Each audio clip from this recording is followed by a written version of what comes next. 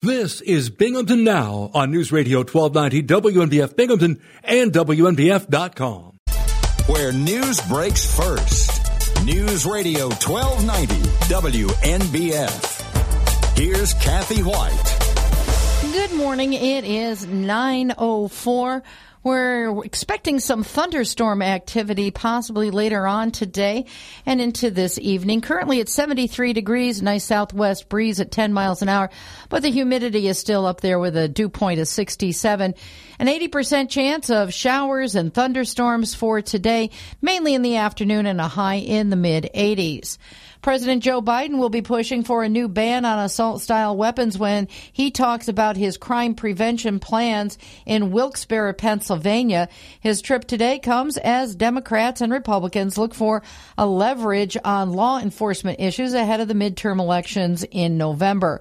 White House Press Secretary Karine Jean-Pierre says that Biden will focus his remarks on, quote, the importance of making sure we protect our communities. Crime is a particularly fraught issue in Pennsylvania, which is a key swing state where a U.S. Senate seat and the governor's office are up for grabs. WNBF First News Time, 9:05. Pennsylvania State Police say a New Jersey man is hospitalized with serious injuries after crashing an all-terrain vehicle in Susquehanna County on Friday evening.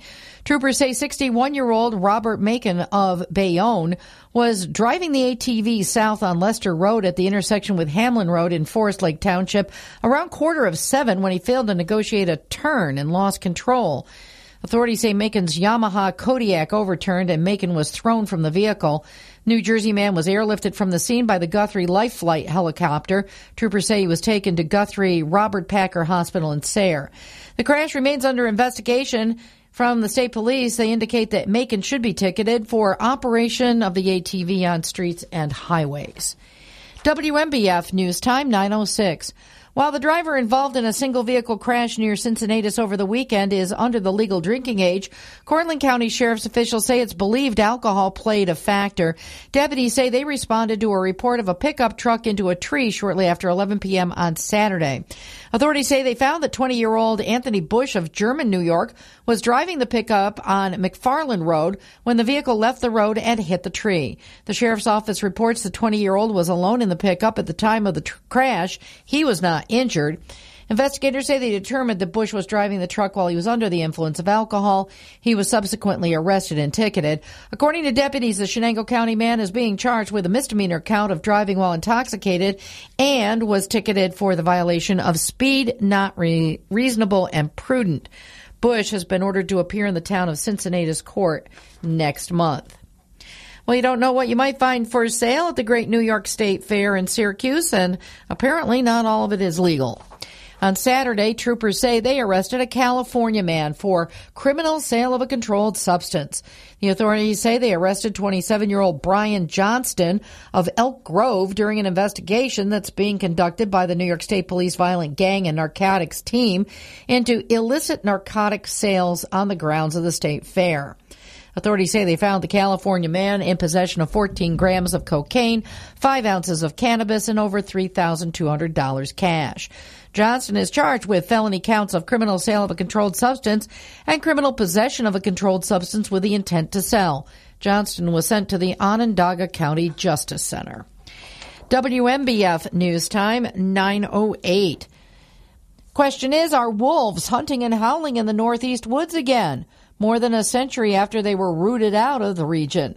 Advocates say a recent DNA analysis shows a large canine shot by a coyote hunter west of Albany in New York last winter was possibly a wolf.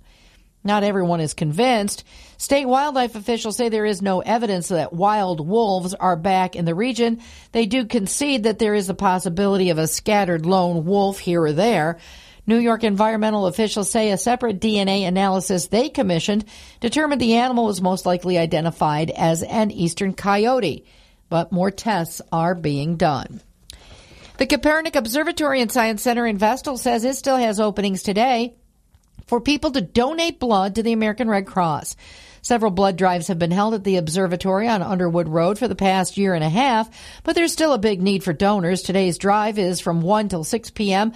Donors will receive a complimentary ticket to come to the observatory for a Friday night viewing through the telescopes. Those who give blood, platelets, or plasma in August are automatically entered for a chance to be one of 3 winners of gas for a year worth $6,000, plus a $10 e-card to a merchant of the winner's choice. The organizers are looking to raise 44 units today. For each pint of blood collected, up to 3 lives can be saved. For more information, go to Copernic.org. WMBF News Time, 9:09. The WMBF Twin Tiers forecast for today and tonight. Clouds, an 80% chance of showers and thunderstorms. Some storms could produce gusty winds and heavy rain. A high today in the mid-80s, low tonight in the low 60s. Patchy fog could be forming after midnight. That would give us patchy fog for tomorrow morning. A 30% chance of showers, otherwise mostly sunny. High in the upper 70s. Winds could gust as high as 21 miles an hour as the front continues to move through. For Thursday, sunny, a high in the low 70s, but the low Thursday night could be getting into the upper 40s. Friday, sunny, a high near 80, and Saturday, sunny, a high in the mid-80s. Currently, it's 73 in Binghamton. It's 11 past 9. Where news breaks first, News Radio 1290, WMBF, WMBF.com, and 92.1. News Radio 1290,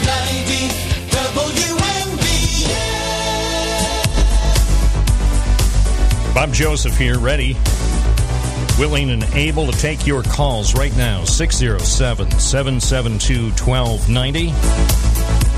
It's live. It is not Memorex, whatever that means. Again, the number, 607-772-1290.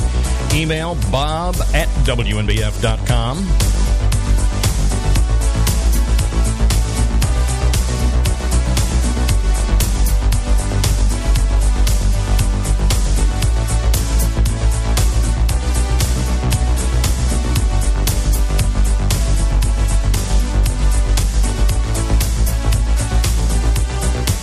Tuesday, August 30th, 2022, and we are ready to see what happens today.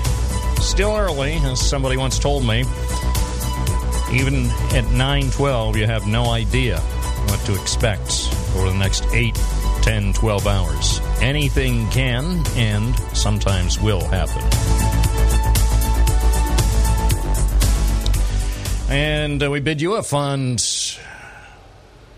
weekday morning here as the kids get ready for school. Hopefully you have managed to get all your necessary school supplies for those fine kids or grandchildren as they prepare to learn a few things. And I think when they're not in school, I think the average child should be spending his or her morning listening to this program so they can learn a few things about their world. This would be one of the best places for learning stuff about things going on around here. Also, check out the website, WNBF.com, with real, local, relevant news, things that you may not be able to find out about anywhere else on the planet. WNBF.com is there for you 24/7. If you park in downtown Binghamton, your choices will be narrowed soon. The one parking garage will have limited parking availability. Get all the details. Why are they limiting parking availability? Why would they close 3 levels of a parking garage when we already have a parking shortage? They just tore down the crumbling Boscov's parking garage. No sign of activity over there. I thought they would have had the new parking garage underway by now, but no such luck. And then now they're going to close 3 levels of another downtown garage. Ugh. I don't get it. I just don't get it. 9:14, let's start the proceedings off with Ron in Binghamton. Good morning. How are you? Good morning, Bob. I'm just fine. I hope you are also. Say, Bob, I didn't get a chance to listen to Kathy or James earlier. I just turned on. So I don't know. Kathy may have reported an accident, an ATV accident in Pennsylvania. Had you heard about a New Jersey man who was seriously injured in Pennsylvania flying off his ATV? No, it sounds bad. That's bad. Yeah, that's problem with people who are driving some of these ATVs is they drive them too fast and recklessly as well. Yeah. What caught my attention, I hope the man recovers, but what caught my attention is, and get ready for this, Bob, I bet you can guess the answer to this one. Guess where? Oh, a head injury. No. Oh, he didn't have a severe head injury? Well, I don't know. They just said he has serious injuries. I wasn't getting to that. What I wanted to mention was in New Jersey. He's from New Jersey. Guess where in New Jersey he's from? Bayonne. Of course. You know, and I hesitate to paint people with a broad brush in the same way as the Florida man has been painted by the liberal media as some sort of symbol. I'm not sure a symbol of what, but you know what I'm talking about. The Florida man is used now as sort of the punchline on jokes by the liberal media. The next thing you know, the liberal media will start using the guy from Bayonne, you know, including the guy from Bayonne who now lives on the west side of Binghamton. You see what I'm saying, where we're headed? Yes, I'm seeing a trend here. I'm disturbed. Yeah. You know, it's the liberal media, Ronald. Yeah, and you know, Bob, it's interesting. You just referred to that guy from Florida. He's been promoted. You used to call him that guy from Queens. Oh, that's true. Now, I still call him the former guy, TFG. Yeah. Hey, and a lot of times people hear TFG, and they say, you can't say that. I said, it's the former guy. What did you think I meant? Yeah, it sounds fine to me. Nothing negative or disparaging in that acronym. No, absolutely not. You wouldn't do that. But that leads me to the topic I called about. You led me right into it. I'll just ask you, have you been noting lately what's happening in the area of Cassville, Missouri? No, what happened? Well, the Cassville, Missouri school system is about to reinstitute corporal punishment. Oh, okay. I forgot the name of the community. I was going to bring that up. I heard that story last week, and I filed that away for over the weekend so it wouldn't bother me, but I did mean to bring that up. Yes, the small Missouri school district that now will be equipping some personnel with paddles. Yes, and then calling you, I couldn't help but think, I wonder back when you were at, was it Homer Brink? Yes, Homer Brink, kindergarten with Mrs. Blackwell. And you probably escaped paddling, but I understand that it might have served you well to limit your incorrigibility later in life. Well, that's a good point. If Mrs. Blackwell had not spared the paddle, maybe I wouldn't have turned out with this troubling attitude. Yes.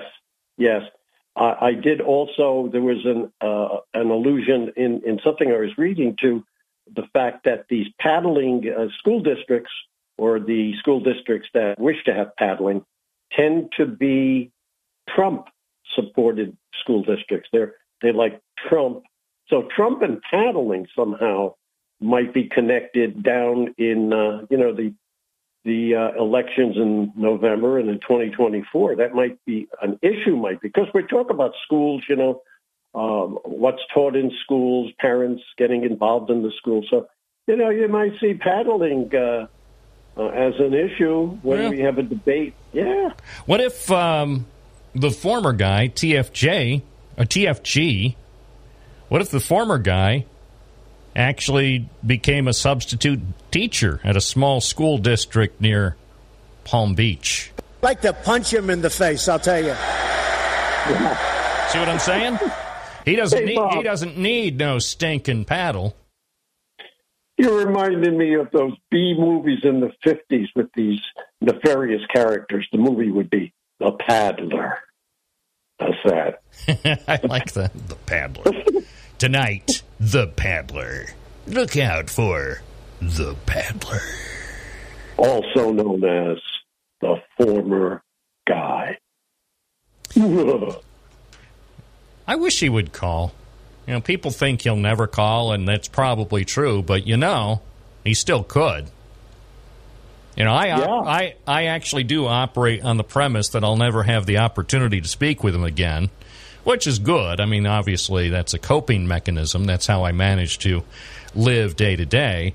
But the reality is, when I least expect it, both that former guy and the other former guy from Queens could be calling in simultaneously.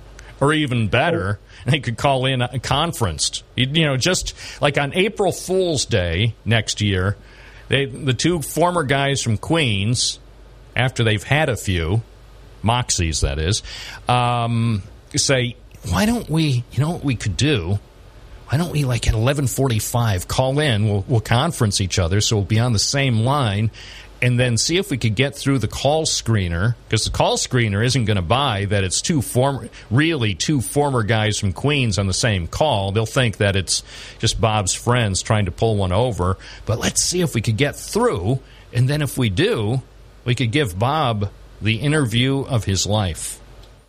Well, Bob, here's the thing. There are a lot of Donald Trump impersonators, okay? But how about, I might play a trick on you and get a Judge Jeanine impersonator to call you. No, I insist. She's the only one I insist. If I do an interview with, it must be here in the studio. With Judge Jeanine? Yes. You see if she likes Vegemite. Vegemite and Moxie. Yes. Now, wouldn't that be an awkward turn of events after all these years of those little witty barbs and arrows aimed at her driving inability? Wouldn't it be interesting if, in a bizarro twist, she came into the studio and one thing led to another? It led to another to what end? I don't know. That's why radio is great. It's the theater of the mind. I don't have to go any further. Most of the listeners already have spit out their coffee or oatmeal. Well, if she offered to give you a lift to Endicott, would you go with her? Absolutely. Yeah, you are encouraged. Yeah. I'm. What can I say? I want people to be happy. That's what I'm about. Ultimately, as I usually close the program with the witty phrase "mission accomplished," as made popular by President Bush on that ship when truly the mission was nowhere near to it having been accomplished. But, my mission is simple and straightforward. It's for total happiness for everyone. Hey, Bob, one last thing. George Bush, when he went on that aircraft carrier that had the big sign, "Mission Accomplished," do you know that on the way to the aircraft carrier in the jet, he was allowed to fly the jet for a short while? You would be allowed to drive Judge Jeanine's car for a short while on your trip. Wouldn't that be funny? So I say, how about this, Judge Jenny. She would let me call her Judge Jenny.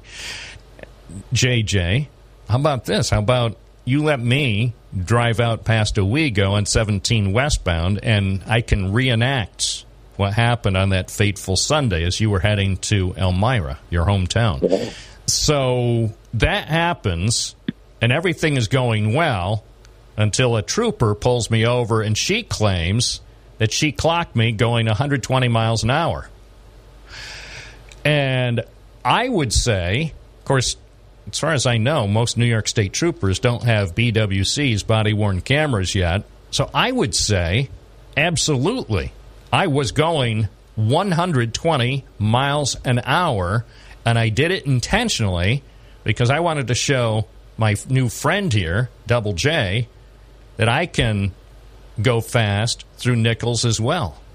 But because the trooper probably would not have been equipped yet with a BWC body-worn camera, she wouldn't be able to use that damning evidence during my trial. And so ultimately the ticket would be dismissed because my good friend Double J, she would never testify against me. Now, Bob, I don't know who you remind me more of, Geraldo Rivera or Evel Knievel. I'm like Geraldo with my shirt on. Geraldo, yes. Remember that one time? Well, you don't use Twitter. One time, Geraldo almost broke Twitter because he posted a picture of himself shirtless. Now, the shirtless look does work for some people. It worked for Vladimir Putin back when he was a peace-loving man. As far as Geraldo, all I'll say is that wasn't a good look. No, it was not, but he does good work. Oh, he does great work. Ron, it's truly been a pleasure. We certainly did cover a lot of ground. Certainly did. Thank you. We'll see what happens next time. Same bat channel, same bat station, 607-772-1290. Beverly from the town of Dickinson. Good morning. Hello. Hey. Have you seen the students drive around that roundabout lately? I did. I was just up there. I was over by your house 45 minutes ago. I waved, but you weren't outside. Oh, I'll wave to you now. Thank you. So I was up there. I drove both the roundabouts up north because they have a place called SUNY Broome, and then after I took some pictures around there for an upcoming news story, and then I headed back to Binghamton. And you know me, I want to always be on time to start the program on time. So I said, oh, thank goodness for the roundabouts. I'll be able to get back to the studio even sooner than I thought. I got here earlier today than I normally do on another day, even though I had to go to Upper Front Street near SUNY Broome campus, thanks to the roundabouts. Yep. They're beautiful, by the way, and I saw students driving them, and I have never seen so many happy campers. Yeah, they seem to be doing pretty good. I mean, one thing about it, you don't have to wait for the light. That's the best thing. You know, the problem that I used to have before they put roundabouts in, whether it was on Front Street in the town of Dickinson or that beautiful 10-year-old roundabout here on Court Street, it really frosted my flakes to have to sit there at a red light and wasting my time and gas. Oh, yeah. You know, I don't have that kind of money, and I also don't have that kind of time. My time is valuable. It's too valuable to be sitting at a red traffic signal minute after minute when nobody else is around. And I also don't have that kind of time. Yeah, the cab drivers like it, like sitting there at the lights because it adds more money onto their, what do you call those things that take, what are those things? The ticker. Their little ticker or clicker. Yeah, the ticker, yes. They have them in New York City. Yeah, New York City, they calculate it based on, I think, every fifth of a mile or every minute, so it adds up fast. If you're taking a cab in New York City, you better bring a few $1,000. Oh, it probably costs more than that. Yeah. Anything going on this weekend except the state fair? No, I think I'm going to go up to the state fair. Oh, you are? All right, because I want to get, I want to pose with the butter sculpture. Oh, yeah, I saw that before. Yeah. That's pretty neat. It's beautiful. Anyway, hope you have a great day. Yeah, you too. 929 WNBF, the station that truly serves the nation in more ways than one. And now we're pleased to be joined by Karen Sweet O'Neill. Good morning. Morning, Bob. How are you? I am well. How are things? Things are well. Things are good. Sure. So what will be on the agenda tomorrow morning at approximately 9:20 when you join us live? Well, we're going to talk about a survey that was done in the New York Times. It was around a month ago, but I liked it, and so I kept it. And it's 6 ways to cope in this market. And as you and I both know, many, probably all of our listeners, the market's up, it's down, the volatility is there, and we're heading into September. And typically and historically, September is a really rough month for the market. So I thought it would be advantageous just to, to explore, and there's 6 people that they picked in all different age groups and how they chose, and what they're, basically what they're choosing to do, Bob, to work towards retirement and how the market is helping them or not helping them and what they, what coping mechanisms they're using, whether it be advised by a financial advisor or they're doing it themselves. And they're in all different age groups, as I said before, which means that the closer you are to retirement, obviously, the less aggressive a lot of people want to be. But at the same time, you don't want to not make money in the market because you need that money. You need your money to work for you. So we're going to talk about all those things and how you can combat that and protect yourself so you have financial security. And so you can retire, when you want to, hopefully in the near future if that's your choice. I'm looking at that feature, and the person I'm focused on sounds like a person I'd like to meet. Her name is Leslie, and her description, she describes herself as a lifelong news junkie. So it sounds like Leslie and I would get along well because we could talk about news all day. Mm-hmm. So there. Yeah, interesting. Yeah. All the people that responded, very interesting. All different ends of the spectrum. So it's a good sampling of America. Yeah, that's. I had seen the piece a few weeks ago when it ran in the Times. I didn't actually read it, but I saw, and I kind of had intended to look it through. Now I'm glancing at it, so I see the profiles of half a dozen people have different outlooks. So that'll be a very valuable segment when we talk about that tomorrow, because everybody has their own specific circumstances, depending right now on their age, their employment status, things like health, and also what their goals are. Everybody has different goals. That's right, and their family situations. And so, like I said, it's a good sampling. So, yeah, we'll discuss it tomorrow. All right, 6 ways to cope in this market.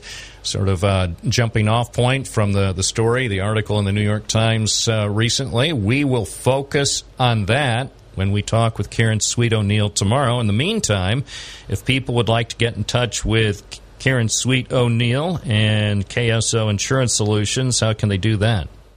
They can do it several ways, Bob. They can give us a call at 607-772-4898. They can Google us at KSO Insurance. All of our contact information comes up. We're up on the Parkway, 1708 Vestal Parkway East, up above Plato's Closet and Style Encore. Drive right up to us, up where the old Howard's Florist was. So we like you to reach us in, the way that you feel most comfortable. We are already, Bob, taking appointments for open enrollment. So secure your spot and give us a call. Karen Sweet O'Neill, hope you have a terrific day, and I will look forward to speaking with you tomorrow morning around 9:20. Very good, and I hope you do too. Thanks, Bob. Thank you. We are WNBF, and we are on air at 92.1 FM and 1290 AM, and streaming at WNBF.com. We're here for you. We'll take a few more calls as well on this Tuesday morning. If you have things to talk about, the local issues, the state issues, the national issues, almost any issue, you may bring it up. Who knows? You can establish the direction for today's program depending on your topicality. 607-772-1290 or Send an email to bob@wnbf.com. Save on.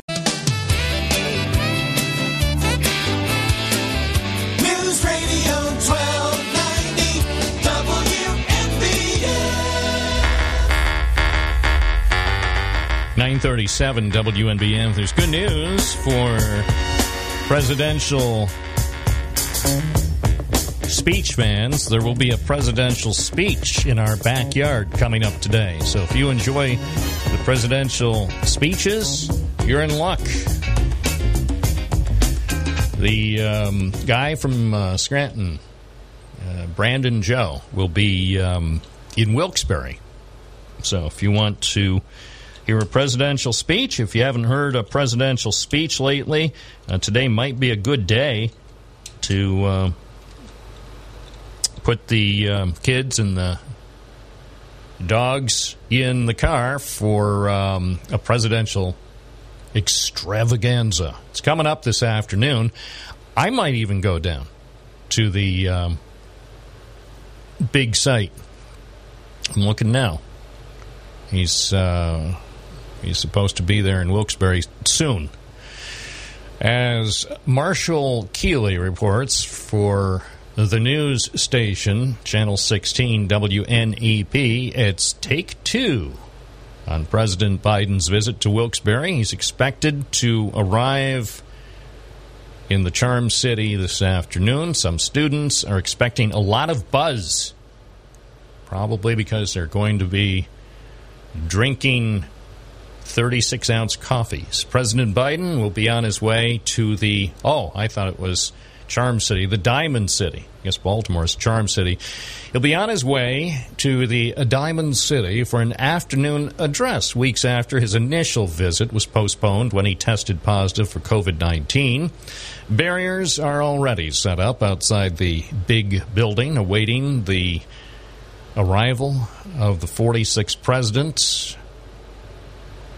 One student, Mara Adams, said some people have gotten out of class because it's such a big deal that he's coming. She said, I think it's going to be a lot busier and a little bit frantic. It's a good thing that he's coming and talking to our school. Another student, a freshman, Evan Cole, said it's something to see the president. It doesn't really matter. It doesn't really matter who it is. You see it, and it's like that's the person running it. So Evan Cole knows a thing or two about the President of the United States. That's the person running it. So Joe Biden will be there. His visit is going to fall on the second day of classes at the university, and just a week after the administration announced sweeping changes to federal student loans, including some student loan forgiveness for certain deserving people. One student said everything is going up, and it's going to continue to go up over the years. Evan Cole said, I think any help with college tuition and funding is a great help. So he might be very well received when he shows up in Wilkes-Barre this afternoon. Students will be so happy to see the guy who is going to save them potentially thousands of dollars. Maybe not them, maybe their parents, whoever was supposed to foot the bill for their education. Another student in Wilkes-Barre, Carly Uhas, said especially with our tuition going up and being a pharmacy major, our last year, we don't really get any financial aid. She said, I think with the student loans, it will definitely be helpful. Being a college student, I'm 20, it's not easy to keep up with money. The White House says President Biden's visit will focus on the Safer America plan, which is intended to address gun violence across the United States. So maybe he'll mention Binghamton. Maybe he'll mention a specific case in Binghamton. He could say something that happened just up the road, just up Interstate 81.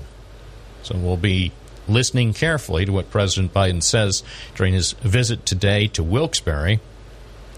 That one student we just mentioned, Carly Uhas, according to Channel 16 WNEP, the news station in Scranton, And she said, as the world goes on, it gets scarier and scarier at each day. You never know what's going to happen, so just to keep our country safe. So she knows a thing or two about what this country's goals ought to be. Just keep our country safe. So that's a commendable attitude. I encourage her to finish her studies and then work to keep our country safe for the good people who listen to News Radio, WNBF and WNBF.com. Our number is 607-772-1290. If you're going to head down to Wilkes-Barre to hear the President's planned message about the Safer America Plan, also known as SAP, give us a call, 607-772-1290. If you want to hear about SAP, Safer America Plan. Hi, WNBF. Good morning. You're on the air. What's your first name? Where are you calling from? Hi, Bob. Hi, you're on the air from WNBF Radio here in Binghamton. What's your first name? Yeah, it's Brenda from Forks. No, I just wanted to talk about the stuff, the flooding that's going on in Mississippi. I seen the pictures. I was like, oh, my gosh, devastating. Did you hear about that, Bob, and see the pictures? I saw it. I saw it on Action News. Yeah. Devastating, right? Oh, it's just unreal. It was terrible. It's terrible, and you know, that kind of devastation and destruction. My heart goes out to the people because that it's terrible now. But the other thing to consider is how many months or years it'll take to clean up and then rebuild. Yeah. Well, we've had flooding here, but I'll tell you what. No comparison to what they got going on down there, and my heart pours out for those people. My God, it's just terrible. Yeah, it's a shame. Yeah, well, anyway, beautiful day today and a beautiful day yesterday. We got to enjoy it because fall's is right around the corner. Yeah, it was nice last night. Had a little dinner out on the deck. Visited... We'll call it a consultant, a person who knows some important things. And we had discussions about some important issues on the deck during dinner last night, so we could focus on what we need to, looking forward to September. So we're going to have a lot of great topicality coming up on the program. Good. Okay, well, you take care, Bob. All right, thanks for checking in. WNBF, WNBF.com. It's 9:45, truly live and truly local with Bob Joseph.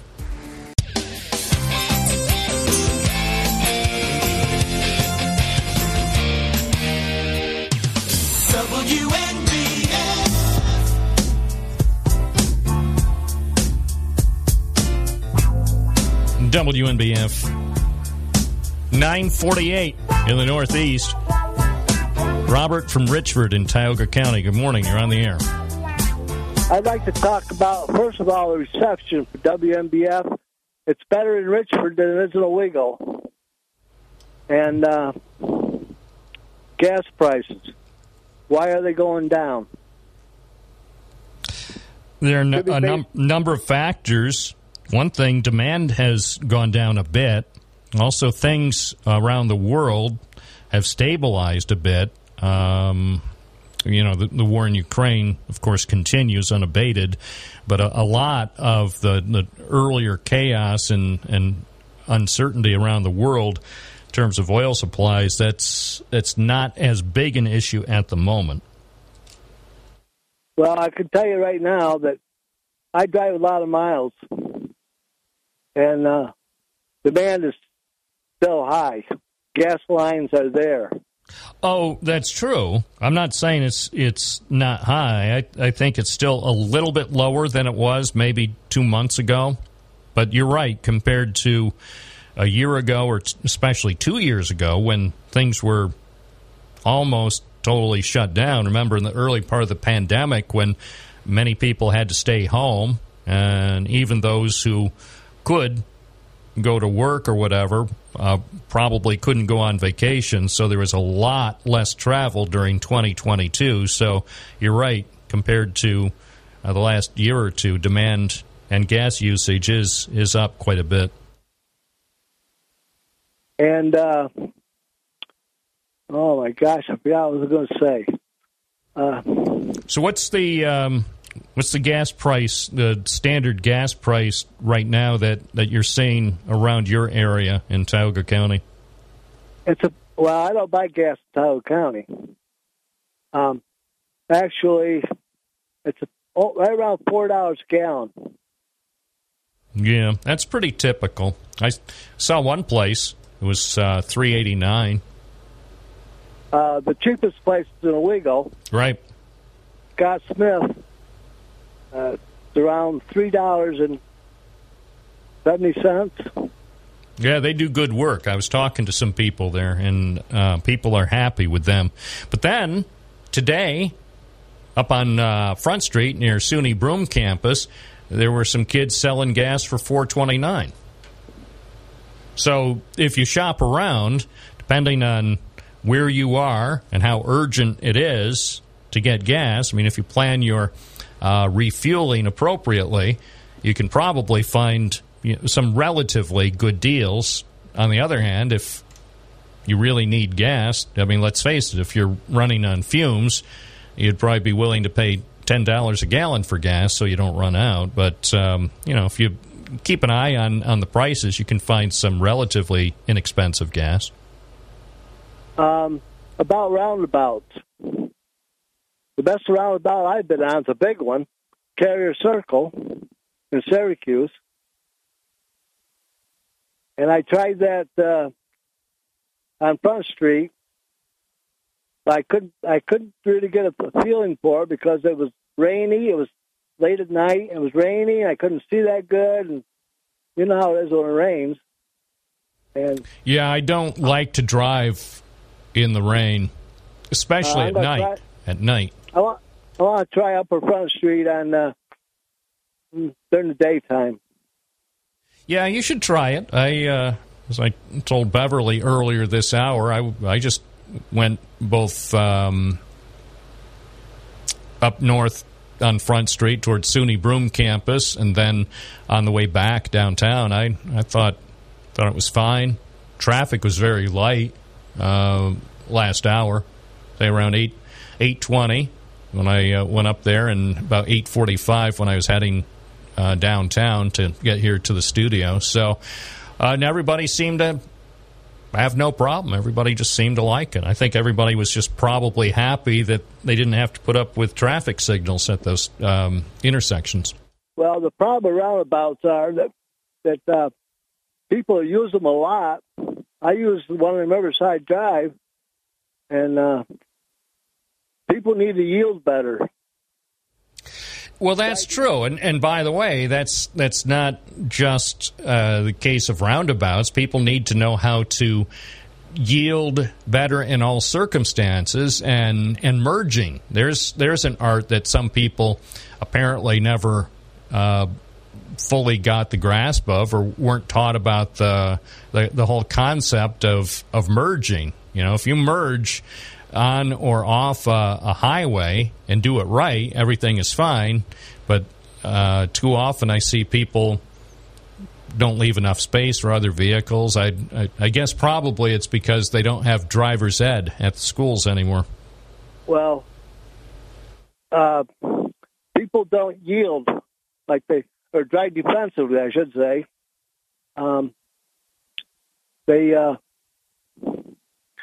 People use them a lot, do not drive defensively. Yeah, well, that's the main thing.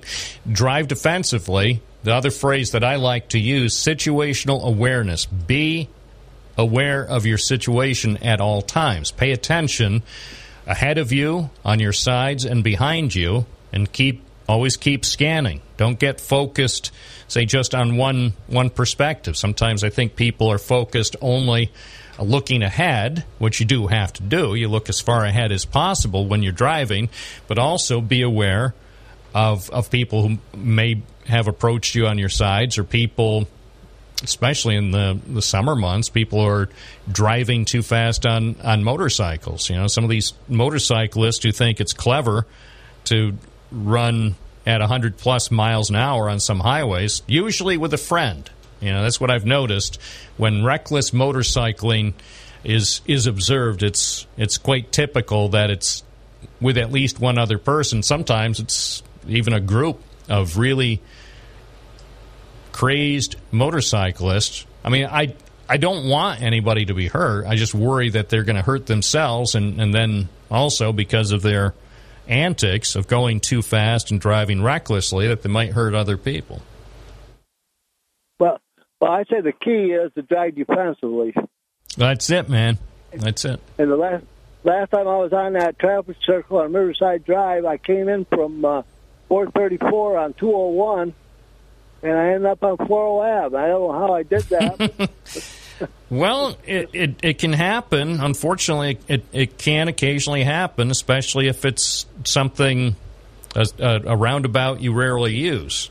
You know, that's one of those smaller roundabouts, and so you've got, yes, traffic flowing from 201 between Johnson City and Vestal, and then you have the access points to Riverside Drive and also to Floral Avenue. And if you're not careful, you might wind up on a street you didn't intend to. But good news about that roundabout, the 201 roundabout, if you do inadvertently wind up on the wrong street, it's not as though it's a thing that's going to delay you long, because you just...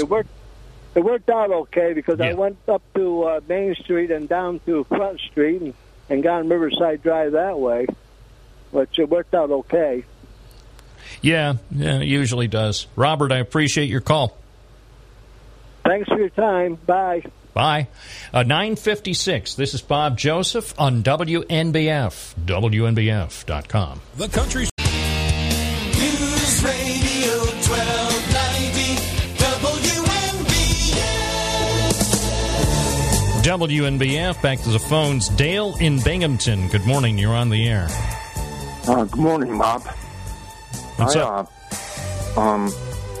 Just worried about all this electricity that's going to be going around on the roads. You know, like California's going to switch them in 13 years. Oh, with the electric vehicles. Yeah, and you won't be able to buy one, you know, just to go to the store, because they're so expensive right now anyway. But I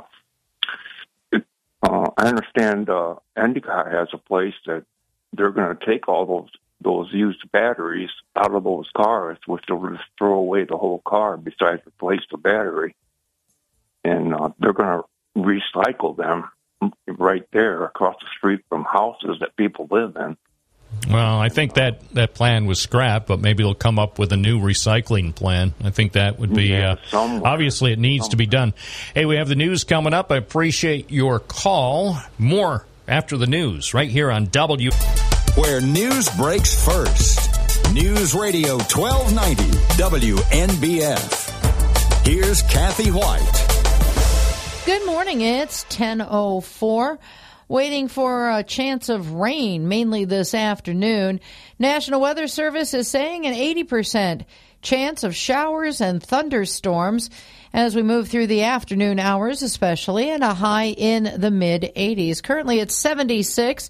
Clouds are starting to build in, southwest wind at 8 miles an hour, and we are still well ensconced in the humidity with a dew point at 68. Broome County prosecutors are reporting 2 convicted drug felons are headed to New York State Prison. In the latest report from the Broome County District Attorney's Office on county court activity, 47-year-old Gregory Jackson of the Bronx has been sentenced to 3 years in state prison, to be followed by 2 years post-release supervision after pleading guilty to criminal possession of a controlled substance. Authorities say Jackson admitted possessing cocaine and fentanyl he intended to sell. Jackson was arrested this past March by the Broome County Special Investigations Unit Task Force as they executed a search warrant on a vehicle being driven by Jackson in the village of Johnson City and found the cocaine and fentanyl in the vehicle. Meanwhile, prosecutors say 44-year-old Michael Carley of Johnson City and Anderson, South Carolina, pleaded guilty to felony drug possession in Broome County Court. Carley was arrested January 20th after Vestal police conducted a traffic stop for a suspended registration. Authorities say they took Carley into custody due to a warrant and an unrelated charge. And as they were placing him under arrest, they say they found 1/8 of an ounce of methamphetamine. The district attorney's office says Carley will be sentenced to 2 years in New York State prison, followed by 2 years post-release supervision in November. Pennsylvania State Police say a Towanda man is accused of stealing thousands of dollars from a home and using the cash to buy a few necessities like a diamond ring and a vape pen. 23-year-old Damian Wells is being charged in the theft of $3,500 from a 22-year-old man's home. State police say Wells allegedly only used a portion of the stolen money to buy some personal things. The officials say the cash that wasn't used to buy a cell phone, the diamond ring, and tobacco vape was recovered and returned to the owner. Authorities say the theft allegedly happened around 12 a.m. on August 26th at a home on Chestnut Hills Lane in Towanda Township. WMBF News Time, 10:06. The Tompkins County Health Department is looking for a dog that bit a person last week in the Mulholland Wildflower Preserve in Ithaca. Officials say the dog bit a person Wednesday at around 2:30 p.m., halfway between the first and second dam. The site is located off Giles Street. In a health alert issued by the health department, the dog in question is described as being one of two medium to large black dogs that were being walked on leashes. The person in control of the canines is described as a white man with dreadlocks. He was accompanied by a woman on the walk. Health department officials say they need to verify the vaccination status of the dogs. The health officials say in addition to determining whether the dog that bit the victim is up to date on rabies vaccinations, they would like to verify the overall health of the biting dog through an at-home observation over a 10-day period. If the dog can be located and is observed to be healthy by the Tompkins County Department of Health, the risk of rabies infection can be ruled out, and the rabies post-exposure treatment for the person who is bitten may not be necessary. Anyone with information regarding the dog is urged to call the Tompkins County Environmental Health Division at 607-274-6688. Staff is on call 24 hours a day at that number to take calls related to rabies and bites. Health officials remind the public of the importance of getting bites checked out as soon as possible to determine if rabies post-exposure treatment is needed. Pet owners are urged to keep their animals up to date on the shots and away from wildlife. People should not approach animals they don't know and never approach wildlife. WMBF First News Time, 10:08. Some people who live, work, or shop in downtown Binghamton may have to find their parking elsewhere than where they're used to for several days because of an upcoming Luma Projection Arts Festival you may have heard about. The two lowest floors of the State Street parking garage, that's levels C and D, have already been closed off. A sign at the ramp entrance now advises users that level B will soon be closing. The notice indicates that that level is going to close Thursday. The Binghamton garage will be the setting for Horizon.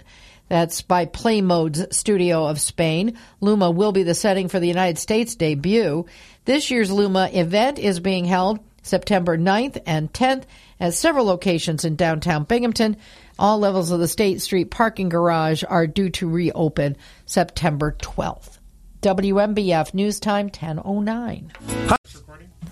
The WMBF Twin Tiers forecast for today and tonight: an 80% chance of showers and thunderstorms. Some storms could produce gusty winds and heavy rain. High today in the mid-80s, low tonight in the low 60s. And then we have some patchy fog setting in after midnight. Tomorrow starts off with patchy fog in the morning, a 30% chance of showers, otherwise mostly sunny. High in the upper 70s, but still some wind associated with that passing front. Wind gusts could be as high as 21 miles per hour. Thursday, sunny, a high in the low 70s. A heads up, the low Thursday night could be into the 40s. Friday, sunny, a high near 80, and Saturday, sunny, high in the mid-80s. If you're planning for the long Labor Day holiday weekend, Sunday, mostly sunny, low 80s, and Labor Day, partly sunny, high in the upper 70s. Currently it's 76 in Binghamton. It's 10:11, where news breaks first. News Radio 1290, WMBF, WMBF.com, and 92.1 FM. News Radio 1290, WMBF.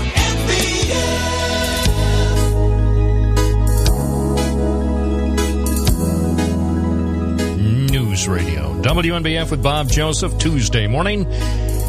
We are here for you to help bring you some beautiful radio. 607-772-1290 or email bob@WNBF.com. We encourage you to participate. Bring up the issues that are of concern to you and your family. Again, the phone number 607-772-1290 to talk on News Radio, WNBF 92.1 FM and 1290 AM. And we, of course, love news tips. If you have a news tip about something, the best thing to do is really to send it to bob@WNBF.com. If it's a sensitive issue, then just say, sensitive issue, and keep my name out of this. And we will. We'll keep your name out of it. If your name doesn't belong with that story, even if you have some relevant information about something going on around here, just let me know. We protect the identities of our sources. That's what we do right here on News Radio, WNBF. Protect the identities of the sources. That is the way to go. So if you have a news tip, send it to bob@WNBF.com. Coming up, we'll talk about things like COVID-19 and monkeypox and polio and who knows what else. It's all coming up next when we speak with Mary McFadden from the Broome County Health Department live on this Tuesday morning from News Radio, WNBF. With Bob Joseph. News Radio 1290 WNBF. Tuesday morning, this is Bob Joseph live on News Radio, WNBF. We're joined now by Broome County Health Director Mary McFadden. Good morning. Good morning, Bob. How are you? I'm well. How are things? Things are good. Oh, okay. You should put that message up on your flashing sign at 225 Front Street, just for a change to confuse people driving past there some Tuesday morning. Things are good. Well, it's all how you look at it. I look at that sign to get the latest on what I need to be concerned about from a public health standpoint. I use that as my guidance. I'm glad you're looking, Bob. Thank you.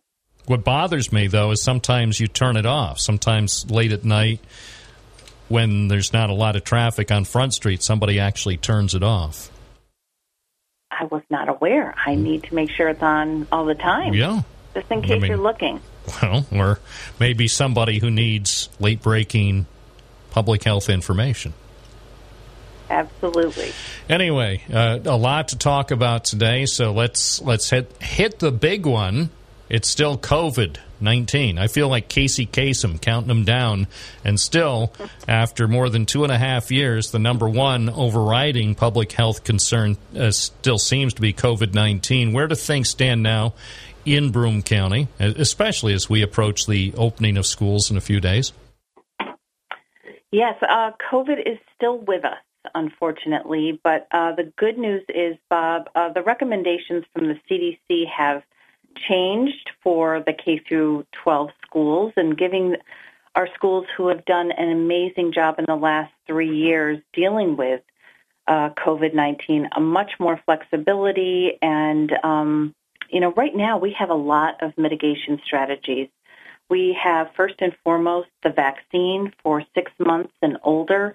And then we are aware of treatment strategies like the antivirals and the monoclonal antibodies that are available. So, and the fact that we can test anytime we need to. So we have a lot of ammunition against COVID-19 right now, which has allowed the schools to implement some different rules this school year. So as we prepare for the reopening of schools, are you anticipating things will be relatively calm and something approaching normal for this school year, or don't you know what to expect? No, I believe that, again, following what we've historically seen in the past and, the waves of COVID and how it spreads, schools have been relatively stable. And with the different things that people can do to prevent COVID-19 from happening, We've seen that children are able to stay in school for the most part and have a safe environment to learn. What else should we know? Oh, I know what I wanted to ask you about. They used to have this deal from the federal government where you could punch in your name to a website and order more COVID home testing kits. But I understand that because they, I guess, don't want to allocate more money for those free testing kits, that opportunity is going to end this week unless something changes.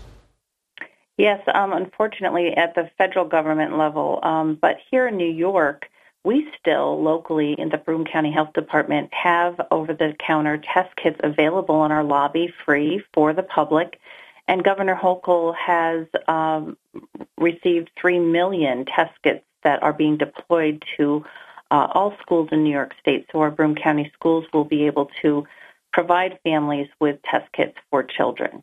So that's a great thing that we still have that available here locally. And at this time, do you believe you have a sufficient number of home test kits, say available not just for school testing, but as you mentioned, available at the health department on Front Street? Will that suffice at least for the foreseeable future?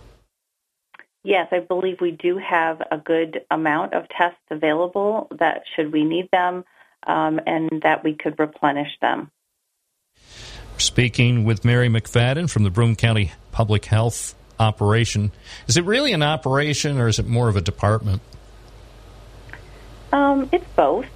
I think, in the department we have operations. We work with partners to ensure these operations go countywide and ensure people are informed with everything that they need to know to be healthy and stay healthy and eliminate disease. What's the biggest lesson you've learned since the COVID experience began in early 2020?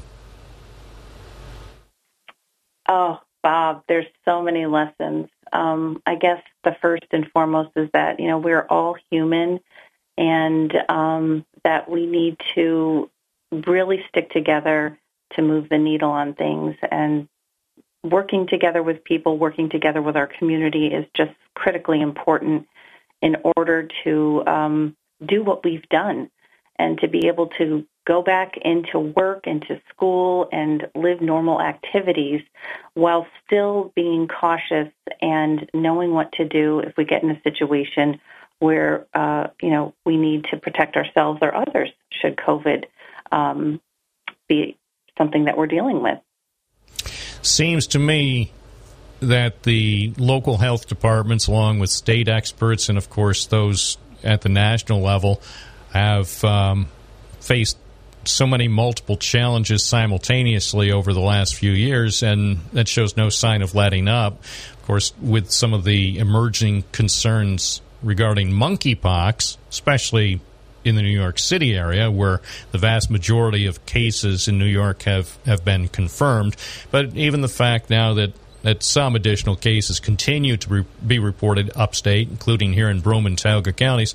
What should people know, the most important things that people should know going forward, at least in the coming weeks, about monkeypox and, as you see it, the potential health concerns regarding monkeypox, say, as we approach fall? Great question. So monkeypox, it was a disease that originally came from West and Central Africa. It's part of the smallpox family of viruses. And what's concerning about this is these cases that we have now are not typically seen in past outbreaks, and that's why it's a little bit more concerning. While it's not as contagious as COVID-19, anybody could get monkeypox. And we just need to know the basic premises of disease prevention in terms of being sick, staying home, washing your hands. Monkeypox is rarely fatal, but if an individual does get it, it can be an extremely painful situation. Transmission can occur if people are skin-to-skin contact. That means an individual who has contact with lesions or scabs or body fluids of a person who's been infected with monkeypox. Touching items such as clothing or bedding or towels or anything that's been previously touched by a person with monkeypox who has the infectious rash or body fluids on an object can also be a route for transmission. So, it's not common like we see with COVID transmission, but people should be aware of it. They should know what symptoms are come up with monkeypox, and it's generally a blister-like rash. People feel like they have a fever, swollen lymph nodes. They might have body aches or headaches, a sore throat or nasal congestion, but the emphasis is that rash is usually something, and they'd want to talk to their healthcare provider about it. Is it transmissible by shaking hands? You shouldn't, unless you have lesions on your hands and you've gone and put your hands somewhere where that virus could get into your body. It's generally, you really have to have a lot of contact with an individual to be able to get monkeypox.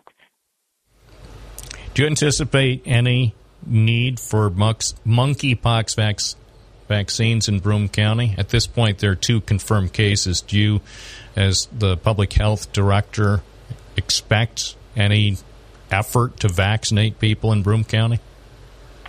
Right now, we are a low-risk area. The individuals who had monkeypox, those cases did not have local close contacts, so there was not a need for vaccination here in Broome County. Has the risk increased now that Binghamton University students have returned to the area? Given the fact that so many of them are from New York City and Long Island, where most of New York State's cases have been reported so far. Mm-hmm. That is true. That's where most of the cases are. But I think just in general, when you have a larger population of people that can be infected with other diseases, there always is a potential risk. But just because we have a larger population, the officials at BU are on top of this and have all the education and protocol and policies in place, like they do and did with COVID-19 for monkeypox. Mary McFadden is director of the Broome County Health Department. No shortage of topics, I have to say. I wish that weren't so, but plenty of important health-related topics. We haven't heard, it had been a long time, many, many years since we had heard anything about polio, and then just in the last several weeks, there have been new concerns about polio here in New York State. What is the concern? Should there be any real concern about polio reemerging here in the southern tier in Broome County? What do people in the Binghamton area need to know that polio apparently has been circulating, at least in some communities downstate? Yeah, Bob, another concerning disease that we thought, we wouldn't see here. The last case was 1991 in New York State, and truly it had been eradicated in the U.S., but unfortunately there was an individual, a paralytic polio case, which means a person is actually paralyzed down in Rockland County.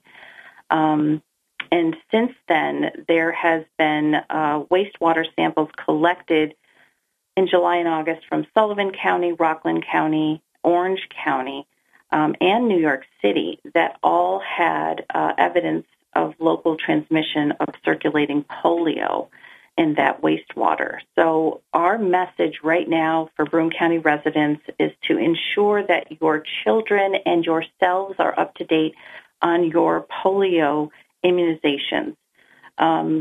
We don't want to see this disease because it's very contagious. It's a serious, life-threatening disease that can spread, person to person very easily. So it's very important vaccine will help prevent transmission. So that's what we're encouraging right now. Talk to your doctor, get your children in, make sure they're vaccinated. They have to attend school. But we only have an 85% vaccination rate here in Broome County, which is good, better than some of the downstate counties that are seeing this. But we still have some room for improvement. The rabid fox. Everybody seems to have viewed the Tompkins County rabid fox attack that was circulating on social media last week. Apparently, if one is to believe the reports attached to social media, a woman was attacked by a rabid fox in late July, and then suddenly, about a month later, this strangely edited clip of the woman apparently fending off a rabid fox in the town of Caroline makes the rounds. The thing about rabid animals, I mean, whether it's a rabid fox or anything else, that's not really unusual here in upstate New York. Broome County, Tioga County, and other health departments deal with confirmed cases of rabid animals on a fairly regular basis, correct? Correct. And now is the season too, Bob. And just like you said, some of the more common animals we see that could be rabid are raccoons, foxes, skunks, or bats. So it's important for people to, first of all, stay away from wild animals. And if they become threatening, you can call a local animal control officer and try to get away from it and before you get scratched or bitten. And if you do get scratched or bitten, you should wash out that wound immediately and seek medical attention and report it to our Broome County Health Department. Do you know the last time that a person was actually bitten or people were bitten by a rabid fox in Broome County? That's a good question, and I don't have a date. Based on news reports, and this is just a search of news reports, it was 8 years ago. 8 years ago, according to the Broome County Health Department, 5 members of an Endicott family were attacked in their backyard by a suspected rabid fox. Mm-hmm. June 2014. So my point is not to alarm people, but to inform people that it could happen here, even though, let's face it, that attack apparently wasn't caught on video, or else we would have seen it. But the fact that we were all, not just here in upstate New York, but even around the world, were mesmerized by that video that was circulating on social media several days ago. It's not as though that sort of thing couldn't happen here. Let's face it, rabid animals can and do attack, whether or not you have video cameras recording it. Absolutely. And just another plug, too, Bob, is to make sure that people are getting their dogs, their cats, their domesticated ferrets vaccinated, and they can do so at 4 months. So we have clinics. We partner with our Animal Aid and Relief Foundation to provide clinics throughout Broome County. You can go on our website and see when our next clinic is. And we want to just make sure that all of our pets are safe and vaccinated.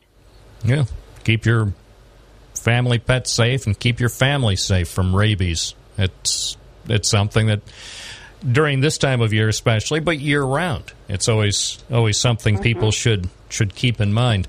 Just a couple more things, and then I'll let you go. West Nile virus. We don't hear anything about that anymore. So are the mosquitoes on strike? Have they stopped spreading West Nile virus now?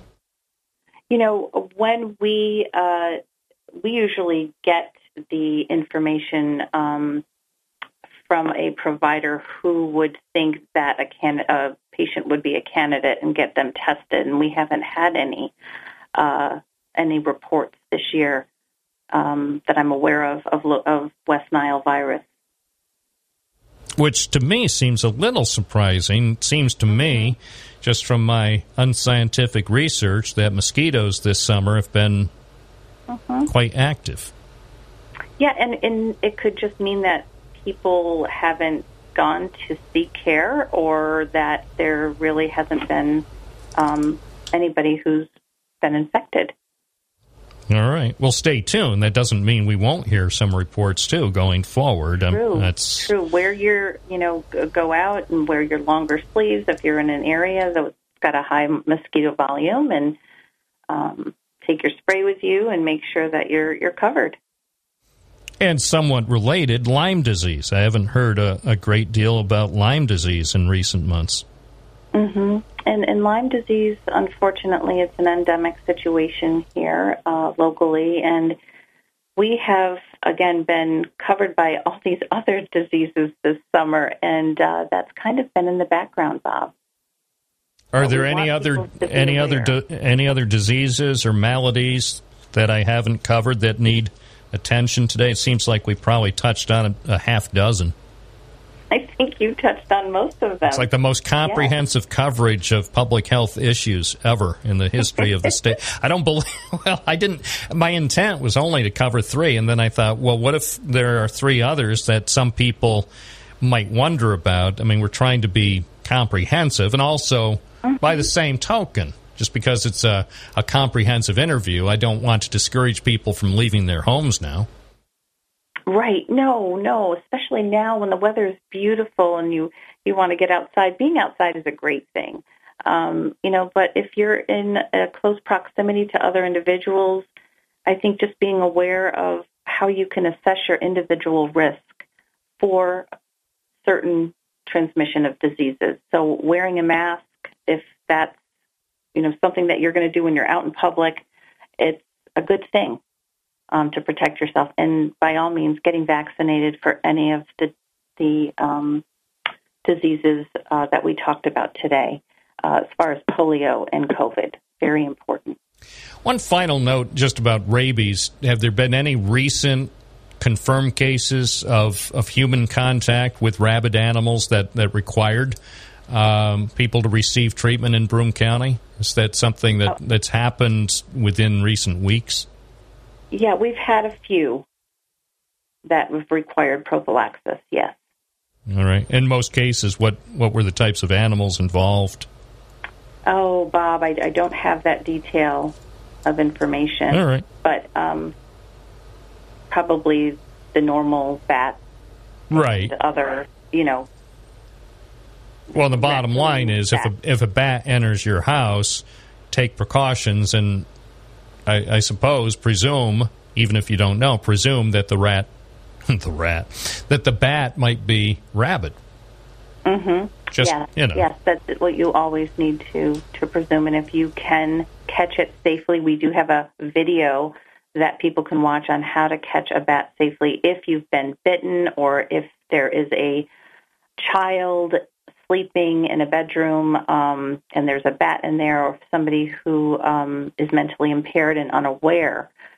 It's always good to try to catch that bat using the protocol that we put in place and get that bat for testing.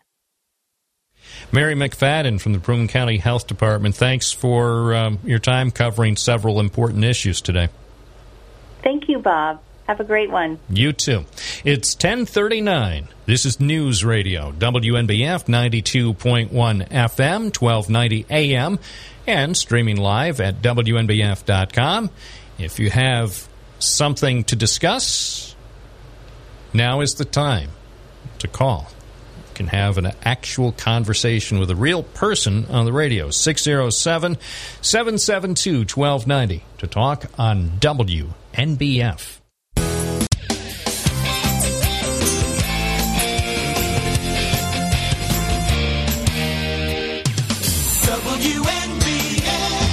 This is Bob Joseph. It's Tuesday morning. You're listening to News Radio, WNBF.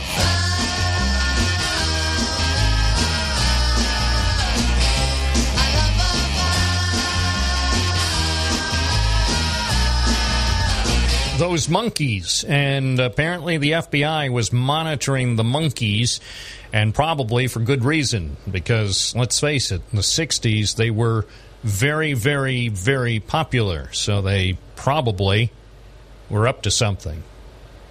So the monkeys have an FBI file apparently. And now, Mickey Dolenz, the only remaining member of the Monkees who is still with us, he wants the full file from the Federal Bureau of Investigation. The Federal Bureau of Investigation. And I just punched up the file of the Monkees from the FBI. I'm not kidding. They have a file. You would think this would all be part of a sick joke. No, it's not. The FBI has a file. It says Federal Bureau of Investigation. Cover sheet. Subject, the Monkees. So maybe the former guy has a point. Page 2. Description of following file material. And there's a handwritten thing. It says, the Monkees. No duplication fee for this page. So, okay, now I'll take a closer look. Page 3. By the way, some of the things have been redacted. I'm not kidding. They have. I'm looking at the Monkees FBI file right now. Investigation periods, March 26th through June 21st, 1969. Reporting office, Los Angeles. Radio TV industry. The Monkees file. Investigating the Monkees. As I say, you know, now I'm starting to think the former guy might have some kind of a point. Los Angeles letter dated November 21st, 1966. File 100-138754. The only thing missing here is Ephraim Zimbalist Jr. Regarding a review of the security index of the Los Angeles office concerning subjects contained therein who are connected with the film industry in the Hollywood area. A few things have been redacted. One part says confidential, and then somebody X'd that out. The Monkees. The next page, most of it has been heavily redacted. I would say about 80%, 85% of the next page has been almost totally redacted, with somebody who apparently got hold of the former guy's Sharpie. Additional activities denouncing the U.S. policy in the war in Vietnam. That's the only thing that remains from that page. Next page, mostly redacted. For television show The Monkees, this series, which has been quite successful, features 4 young men who dress as, in quotes, beatnik types and is geared primarily to the teenage market. During recent weeks, the 4 stars of the show have been making public appearance tours throughout the U.S. That the Monkees concert was using a device in the form of a screen set up behind the performers who played certain instruments and sang as a combo. Combo, the word is in quotes. During the concert, subliminal messages were depicted on the screen, which, in the opinion of someone, probably Ephraim Zimbalist Jr., the name has been redacted, in the opinion of some brainiac, constituted left-wing innovations of a political nature.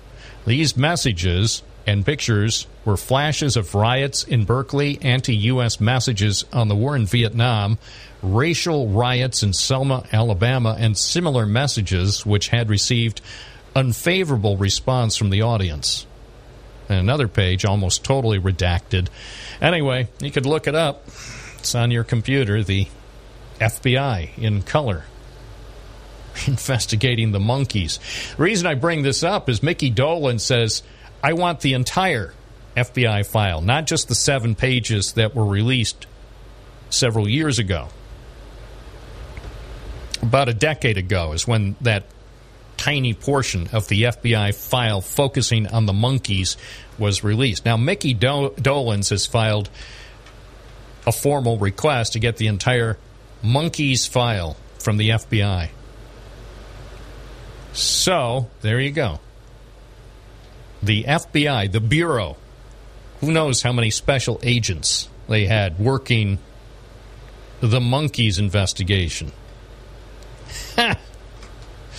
It's 10:49 WNBF. John from Binghamton. Can you believe it? The FBI investigating the monkeys. Well, as I understand it, if you do the request on a dead person, as long as you send them the obituary or some proof of death, you can get all the information on that. So, I mean, for example, so he should be able to get a lot of information because a lot of those people have passed on. I met the guy once. Mickey Dolenz, you met? Yeah. And this is, after the monkey 73 in there. Yeah, he was out and about, What was your impression? Well, there's Mickey Dolenz, and there he is grimacing, a fella that he was trying to get another record deal, I think. So he was a guy that I knew that didn't last long as head of Capitol Records was there at the bar. So he was, he was out. My impression was he had a lot of facial tics and weirdism. So he looked like I don't know what. He looked like I don't want to say that. No, be nice. One other question. Did you ever meet Michael Nesmith? No, never did. Because he came up with what I thought was one of the most remarkable movie of the 80s. Did you ever see The Repo Man?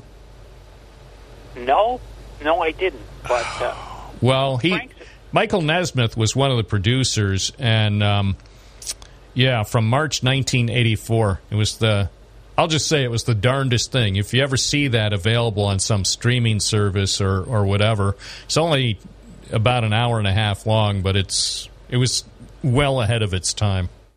Well, take it from Frank Zappa. He always spoke highly of them. And, by the way, that guitar in Valerie was the guy named Louis Shelton, who later went on to fame and fortune with Seals and Crofts. But what I called to talk about, and I know people question my bona fides, or they look to my past. I just want to say one thing, that I only had the Rolling Stone magazine at 15 for the black and white pictures of bare chests. I never read the articles. with all the stuff that was encouraging the youth, the young people of the 1960s to probably drop out and turn on. Yeah, Janis Joplin was just I almost said the tip of the iceberg. There was a lot of second-rate or B and C level female singers who would do outlandish things at the time. But I wanted the revitalization of Endicott. We've heard all this jazz about Binghamton University and Main Street and everything else. I tend to look at things the way they evolve and not the way the politicians or the university types think they're going to evolve by spending money. And one of the interesting phenomena to me is the proliferation now of drag shows on Washington Avenue. There's a drag show off of Washington, Monroe. That's been going. There'll be another one in September. And there'll be something called a drag brunch at this new banquet facility by the high school, and that's on Sunday, and that's in the same block as St. Ambrose, $42, I guess. And, the mayor of Endicott, they were all talking great about this banquet facility. But I'd like to know what the Endicott Board of Trustees, what the mayor of Endicott thinks about this incredible up of Endicott, and one can speculate that a bar that has these kind of shows, that there is the possibility of other activity occurring during these quote unquote performances. So but that's true of a lot of performances, John. I mean, at the arena, at a baseball game. I mean, anything can and sometimes will happen at some sort of live performance, sometimes when you least expect it. Yeah, but all I'm saying is this, and I think an opinion, and I have an opinion on this, that female impersonators, transvestites, whatever you want to call them, really generally aren't something that while they may appeal to a select group, they don't have wide appeal, and in fact, they're a turnoff. They make families with children want to run in the other direction. So I'd like to know what the mayor's feelings on this. She talks about lithium batteries and the battery capital of the world and Stanley Whittingham and all this high-tech stuff. How does this drag show mania in Endicott fit in with all this? All right. We'll put that out there. Maybe we'll get some comment on that next hour as we continue our Tuesday program. Thank you, John. Let's go to Joe in Ithaca. Good morning. Today is the day we give babies away. Did you know that's a child's nursery rhyme? No, I'm not familiar with that one. Yeah, it's very, very old. Anyway, I call it Heavy Topic Abortion. It's 5 points I'd like to make upon that. Well, I have to caution you. Actually, why don't we hold off until next hour? Because let's do that. the news is fast approaching. If you're going to attempt to get into multiple points, I can tell you now you would be dissatisfied with the amount of time we have. So I encourage you to call back sometime, maybe sometime after 11:15. Yeah, let's do that. But also, let's do a little quickie here, okay? Sure. The roundabout, okay? If you're new to a roundabout, the thing to do is go in there and go around in circles a few times until you get familiar with the exits and so on with that. Yeah, until the traffic officer pulls you over for suspicion of being troubled. You don't do it 100 times, but you go around maybe twice or 3 times or something like that. Well, that's true. You see, get yourself acclimated. I mean, I guess that would apply to any new traffic pattern. If you're, but that's a way to you can acclimate with that and go around and get familiar with it, and then it won't bother you. Yeah, you know? Very, very wise suggestion. Thank you, Joe. I believe we'll hear from him a little bit later as we continue our Tuesday Festival of Radio Fun. This is Bob Joseph on News Radio, WNBF 92.1 FM, 1290 AM, and streaming on WNBF.com. News Radio. You're listening to News Radio, WNBF Binghamton. A talk show host life is always intense. Where news breaks first. News Radio 1290 WNBF. Here's Kathy White. Could have some rocky weather for the next 24 hours, possibly. Good chance of showers and thunderstorms for today and tonight. Temperatures today still in the 80s. Pennsylvania State Police say a New Jersey man is hospitalized with serious injuries after crashing an all-terrain vehicle in Susquehanna County on Friday evening. Troopers say 61-year-old Robert Macon of Bayonne was driving the ATV south on Lester Road at the intersection with Hamlin Road in Forest Lake Township at around 6:45 when he failed to negotiate a curve and lost control. Authorities say Macon's Yamaha Kodiak overturned and Macon was thrown from the vehicle. The New Jersey man was airlifted from the scene by the Guthrie Life Flight helicopter. Troopers say he was taken to Guthrie Robert Packer Hospital in Sayre. The crash remains under investigation. A news release from the Pennsylvania State Police indicates Macon could be ticketed for operation of the ATV on streets and highways. While the driver involved in a single vehicle crash near Cincinnatus over the weekend is under the legal drinking age, Cortland County Sheriff's officials say it's believed alcohol played a factor. Deputies say they responded to a report of a pickup truck into a tree at around 11:08 p.m. on Saturday. The authorities say they found the 20-year-old Anthony Bush of German, New York, was driving the pickup on McFarland Road when the vehicle left the road and hit the tree. The sheriff's office reports the 20-year-old was alone in the pickup at the time of the crash, and he was not injured. Investigators say they determined Bush was driving the truck while he was under the influence of alcohol. Bush was subsequently arrested and ticketed. According to the deputies, the Shenango County man is being charged with a misdemeanor count of driving while intoxicated, driving with .08 or higher alcohol in his system. Bush is also being ticketed for violation of speed not reasonable and prudent. Bush has been ordered to appear in the town of Cincinnatus court next month. Well, you don't know what you might find for sale at the Great New York State Fair in Syracuse, and not all of it is legal. On Saturday, troopers say they arrested a California man for criminal sale of a controlled substance. Authorities say they arrested 27-year-old Brian Johnston of Elk Grove during an investigation that's being conducted by the New York State Police Violent Gang and Narcotics Team into illicit narcotic sales on the grounds of the state fair.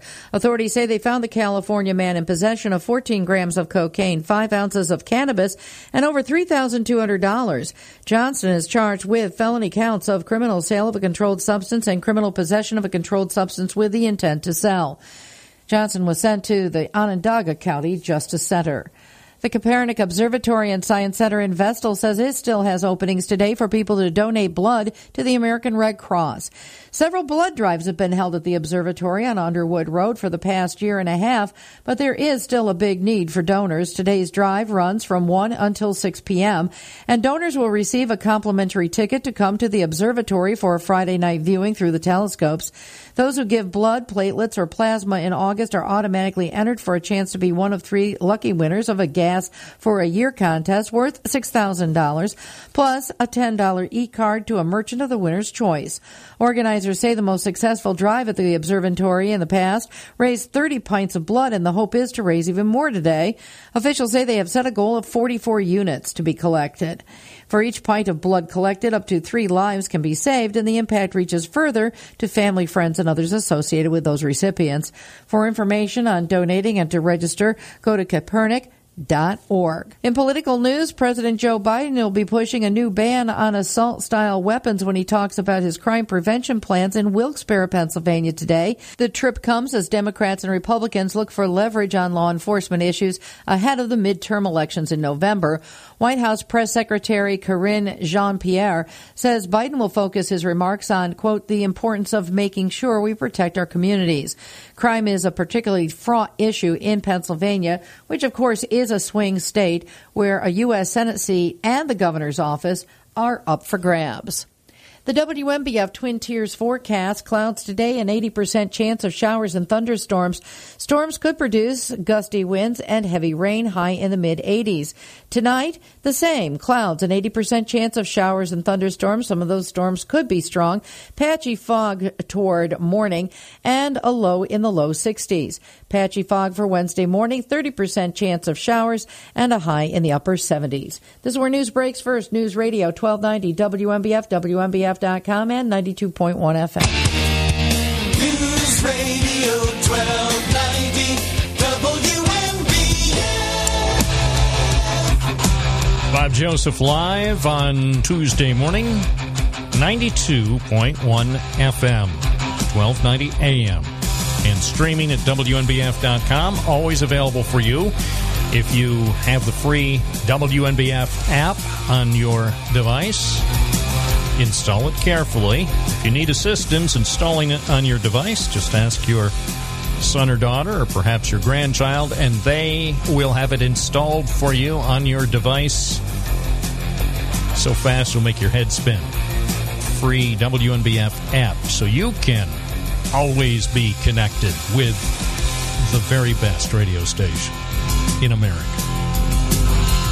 607-772-1290 is the number. Again, 607-772-1290 is the number to speak on this Tuesday morning. I misspoke a few minutes ago. I meant to say a radio man's life is always intense. No, I'm not camping out at the corner of Portland State. Intense. Should, though. Anyway, that brings back, as they say, some memories. Hope your Tuesday is off to a fun start. We are, as always, glad to be part of your day. Hopefully you can make it a routine part of your weekday. We're on from 9 to noon. If for some reason you're unable to hear the entire live broadcast, we will duly note that they somehow upload it to our website as a podcast every day. Well, let me be more accurate. Most days. Do they do it every day? Honestly, I don't think so. I don't think they do every day. It's 11:12 at WNBF. Broome County Sheriff David Harder and his people have been busy at their global headquarters in the town of Dickinson lately. Good morning, Sheriff Harder. Good morning. I have the other sheriff standing here with me also for backup. Who's there? The other sheriff. Oh, yeah. I saw him this morning, too, when I stopped by your global headquarters. He showed me around the pistol permit office, and I appreciated that. I had a chance to speak briefly with you on my way into the station. So I stopped by because I knew that there would be crowds before the pistol permit office opened at 8:30. Tell me about what's been going on over the last several days. Well, people are trying to get in here, of course, before the September 1st to go through all those new requirements. And that's caused us a big jam. I mean, we have people waiting up to 2 hours. They actually started arriving at 6:45 this morning, and the enforcement office doesn't open until 8:30. And the fact is, there are only a limited number of people who staff the pistol permit and identification office, and it takes time to handle all these applications. I mean, it's not as though they can handle 50 or 100 applications a day. It takes each person who applies has to be handled individually. Yeah, the big part there, of course, is the fingerprinting. And you only have one machine called LiveScan, so you can only do one person at a time. So it's a slow process, unfortunately. And, every day, normal use, there's no problem, But when they start coming in the door, a dozen or 20 at a time, it creates a big backlog on us. But, it's the great thinking about those people in Albany. They have no brains in their head. They just dream these things up, expect them to happen overnight, and there's no thought to the process whatsoever. None. And that's what occurs. And they still don't have the answers on what has to be done. Well, as you point out, the new rules are to take effect Thursday in less than 48 hours, and these rules will make it more difficult to carry a gun, to get a concealed weapon permit in New York State. But you and other sheriffs across the state are in the dark about a lot of the specific regulations. They still haven't been provided by the state police or anybody else in Albany. Well, and part of that, too, even the state police don't have the answers because Division of Criminal Justice doesn't have the answers. They got to ask somebody else in the governor's office what's going on and how you interpret this. It's a mess, which is typical.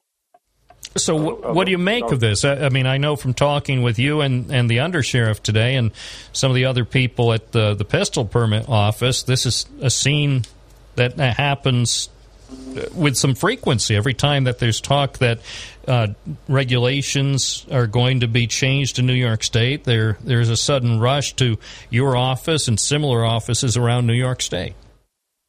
Well, that's because of the short period of time they give it. Years ago, they used to ask the sheriffs and other people, what do you think about this? What do you think about that? And a new law coming up. And then when they passed the law, they would make it effective like November or January. So there would be a time period to get things straightened around. These here overnight ones they do, oh my gosh, somebody just shot somebody. Oh, we better pass a law against that right away, within 2 days. Nobody has an answer. Albany is a mess. So what's the situation now? Has the place cleared out? Is it calmer than it was when I was there about 3 hours ago? No, it's still growing. We got people waiting up to 2 hours. I even pushed a lot of chairs out in the lobby so they can sit and the best they can and wait for their turn. It'll be that way right up. The only other answer we have is, and what I can keep the people going on overtime, is put them on overtime and try and keep up with it. But, the other part of the law, if you take a look at it, I mean, the judge is supposed to interview anybody that's applying for a pistol permit for about 15 minutes. Now, we do at least 800 permits a year here. Where is he supposed to find all this time and handle his court cases? So who is handling these requests now for Broome County? Just Judge Cawley, or is it more than just him? Judge Cawley is no longer doing it. I think it's Judge Noonan now is down in Judge Young down in family court. and they're buried. I don't know how they're going to find time for 800 more people. So in theory, based on the way the law is written, Judge Young would have to find a way to actually speak, to interview for 15 minutes, 800 or more people. Correct. Yep, and do his caseload besides that. Which sounds unrealistic. Well, again, the great minds of Albany. There you go. So right now, I'm sure some of our listeners would like to get their application in Broome County before the new rules take effect on Thursday, September 1st. Is there a way at this point, say somebody who's listening today at 11:17, is there any way that they can be accommodated to at least get in before the new restrictions will officially take effect in New York? If they get early enough, we might be able to get them in. We're squeezing them in the best we can every day. I mean, like I say, we're used to doing, maybe a dozen a day or so, but we're doing a dozen an hour, people flowing in, maybe 20 people at a time coming in the doors, backed up. And then towards the middle of the day, we tell people that you might as well go home because we don't have enough time to run you through. So, not the only sheriff's office had the same problem. All across the state, they're having that same problem. Right. So are you actually putting some people on overtime to try to accommodate as many county residents as possible? We're starting to do that some, yes. We'll see how much more we can do. I mean, of course, the workers are here at 10, 12 hours a day now, so they're getting tired. So if you had one message for Governor Kathy Hochul with respect to gun regulations and things of this nature, what would your message be to the governor? Look into it a little bit more. Talk to the people that have to do the actual work and do the actual fingerprinting, the whole process. Let's start talking to some of them and see realistically what can be done and how much time they need. Broome County Sheriff David Harder, anything else you wanted to add? No, thanks very much for your time, and good luck to the citizens out there that are trying to get their permits. All right, thank you for your time. That's Sheriff David Harder in the town of Dickinson with the situation I saw for myself. There were, I think when I arrived at the Sheriff's Department, looked to me, a couple of dozen people were already in the lobby before the office opened at 8:30. 607-772-1290. That is the number, the email address for thoughtful commentary. Bob@WNBF.com. Send an email if you want. You may read some on the air. You just never know. This is WNBF, 1290 AM, 92.1 FM, and always available on your WNBF app. Save on...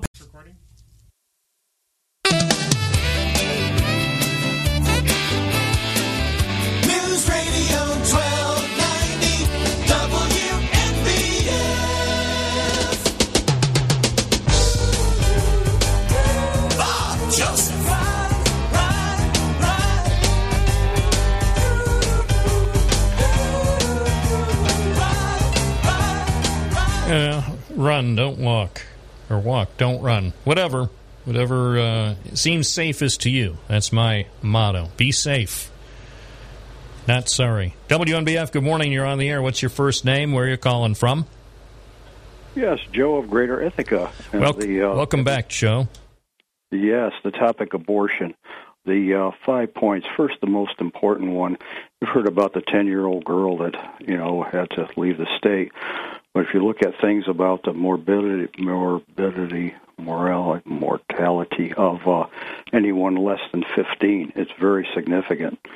And then I'm reading some stuff from New York Times here, and I could pass it on if I need to. But anyway, it also mentions that girls under 15 are much more at risk giving birth than those 16 to 19. And it even says that although 16 to 19 has twice the mortality rate of women 20 and over.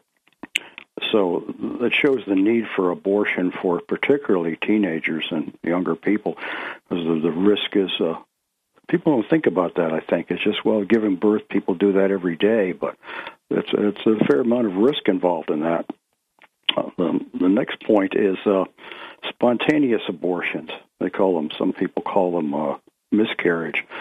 But spontaneous abortions occur just about a third of the time, fairly early in the game when something isn't working right. And stillbirths, 24,000 a year in the country. Just trying to put abortion in kind of a perspective here, what it really is. And point number 3, the anti-abortion, that comes from someone's religion. It's not it's can become political, but it's really just someone, and it may be someone else's religion that's been carried to extreme. The fourth point is, we just reached officially 8 billion people on this planet, and they might say that's not a reason to have an abortion, but boy, that's what our root cause problems in this planet are. It's just so many people here to take that into account. And finally, it costs, just seeing this recently, it costs over $300,000 to bring a child up to 18 with that. And maybe some people think those shouldn't be a factor, but I think it certainly is with that being able to afford it. In other words, having 2 children instead of 4, the stress and so on that it causes. But that's about all I have to say. All right. Well, interesting points. I certainly am not in the prediction business, but I wouldn't be surprised at some point in the future the United States Supreme Court will revisit the issue and issue a different ruling than the one that was issued several weeks ago. Let me say this, that as far as the Supreme Court goes, I think they're going to be out of the picture here. It's going to have to be a federal law on this and be done with it. It's just the court just will change back and forth. Yeah, well, that's probably true. Ultimately, probably Congress will have to address the issue, and that should, while that's being debated, I bet the ratings for C-SPAN will increase a bit. Oh, yeah.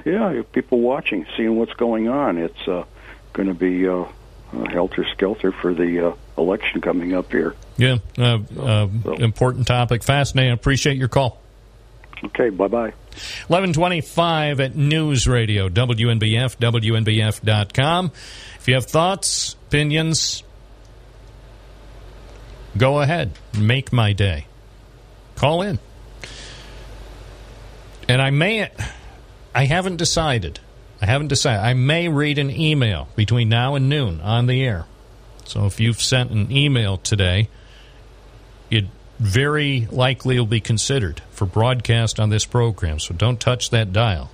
WNBF, WNBF.com. You wash your hands.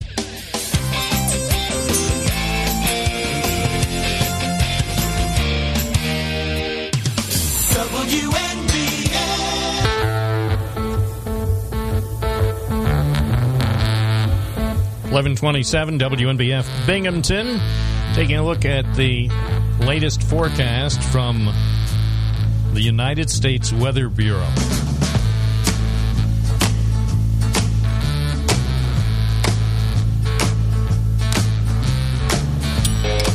Oh, you want me to read it on the air? Oh, I just wanted to have me take a look at it.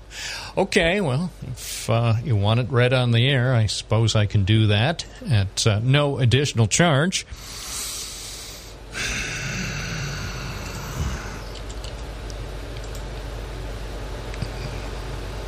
You need to get a new mouse here. Something happened to the old mouse. Here it is, the forecast for the Binghamton region on WNBF. Showers and thunderstorms today. I'm told that even as we speak, there are showers and thunderstorms. Couldn't tell for sure because I'm in a secure facility deep beneath the ground of downtown Binghamton, but according to somebody's tweet, there is rain in downtown Binghamton. High today, 84. Rainfall today between 1/4 and 1/2 of an inch. Tonight, showers and thunderstorms, and then patchy fog, low 62. Rain tonight between 1/2 and 3/4 of an inch. Tomorrow, some patchy fog, otherwise mostly sunny, high 78. Thursday, delightful, sunny, high 73. And right now, downtown Binghamton. Really need to change the mercury in this thermometer. It's 82 at WNBF, WNBF.com. Now, you're asking yourself, well, Bob, will there be some hazardous weather today? To which I reply, yes, Virginia, there may be some hazardous weather today. Isolated severe storms and localized flash flooding possible. Showers and thunderstorms, especially this afternoon through early evening. A front will move into the region. A few of the strongest thunderstorms could become severe with damaging wind gusts and locally heavy rainfall. That could lead to ponding of water on roads and even isolated flash flooding, especially in urban and poor drainage areas. So if you live in an economically challenged drainage area, keep an eye open, especially you people who live near the underpasses or drive through the underpasses. I don't want to be watching Action News tonight and see a picture of your Yugo stuck in the water at the underpass because you decided to disregard that catchphrase about turning around. Well, I've got a Yugo. It goes through anything. Well, it might not. And then you find yourself on Action News or News Channel 34 with Jim Emke or Fox 40 News or Spectrum News.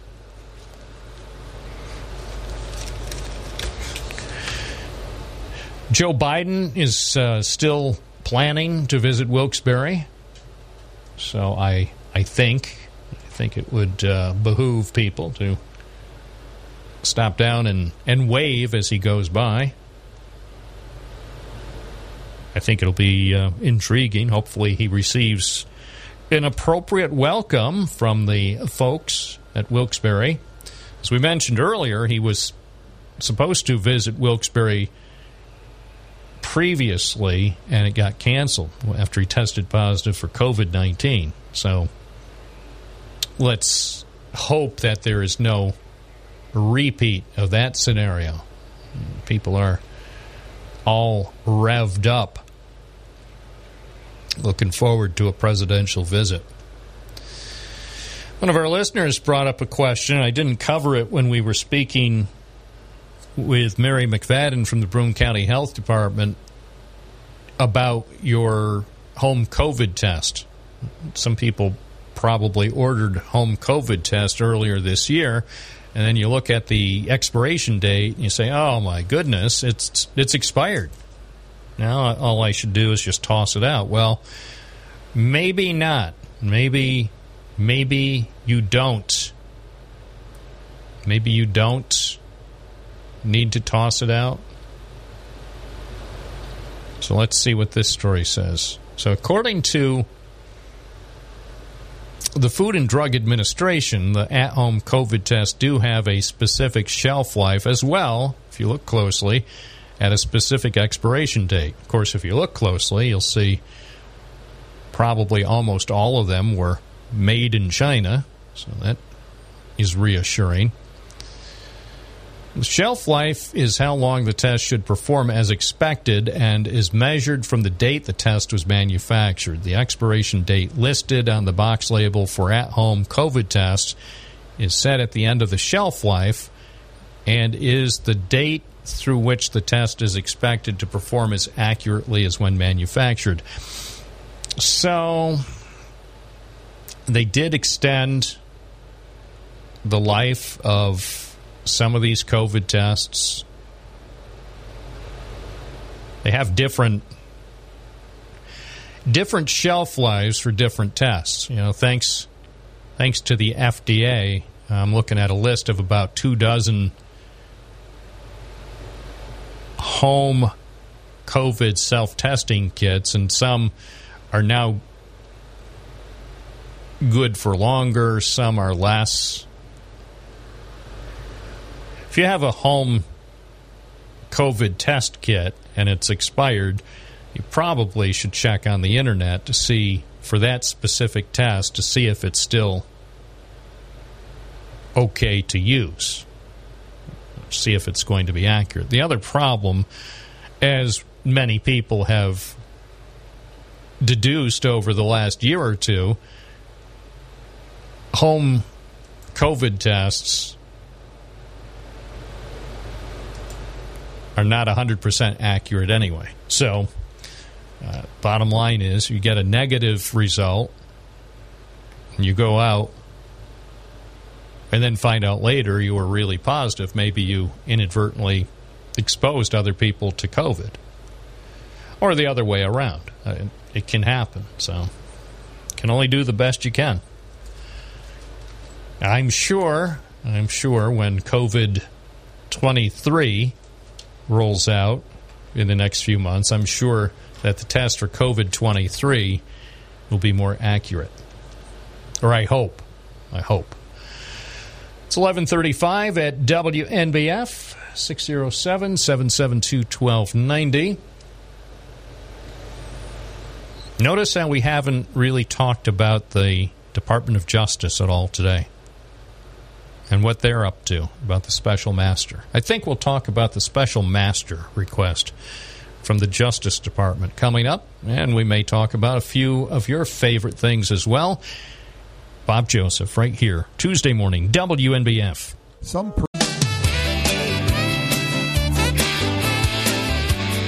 Radio 1290 WNBF. It's 11:38, WNBF and WNBF.com. Tuesday morning. There's something that you needed to do during August, you better get it done today or tomorrow, or else you'll have to concede that the month was a giant loss. That's right. August is almost over.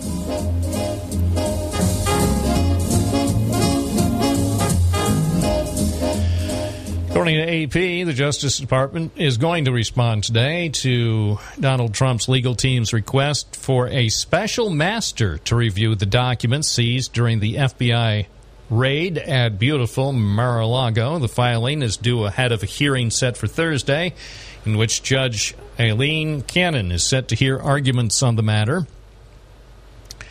Trump's lawyers have asked for the appointment of a special master who would be tasked with reviewing the records taken during the search of Trump's Florida property and setting aside documents protected by claims of legal privilege. The judge says it is her preliminary intent to appoint such a person, but she also gave the Justice Department an opportunity to respond. The department has already completed its review of potentially privileged documents and identified some materials that potentially contain attorney-client privileged information.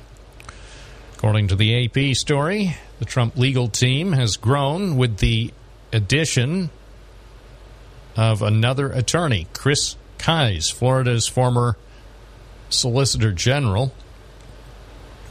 He's joined the team of lawyers representing Mr. Trump, according to a couple of people who blabbed to a reporter, even though they were not authorized to discuss the move by name.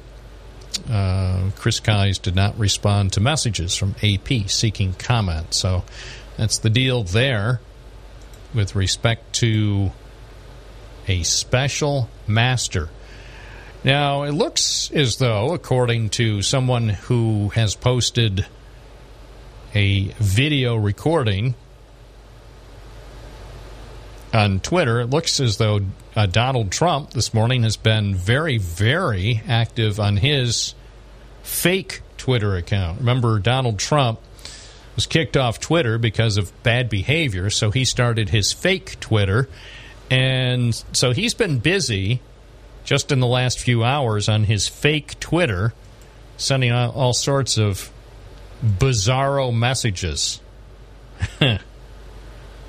So if you subscribe to fake Twitter, if you're a member of fake Twitter, you can take a look and see what Donald Trump has been posting this morning, because he has been busy. I'll concede, as a member of real, genuine Twitter, every once in a while I miss Donald Trump's posts on real, honest-to-goodness Twitter. But then I usually get over it and say, nah, actually, real, genuine Twitter is actually much better without his presence. Let's take another phone call. Good morning. It's 11:41 on WNBF. You're on the air. What's your first name? Where are you calling from? Hi, Bob. This is Carol from JC.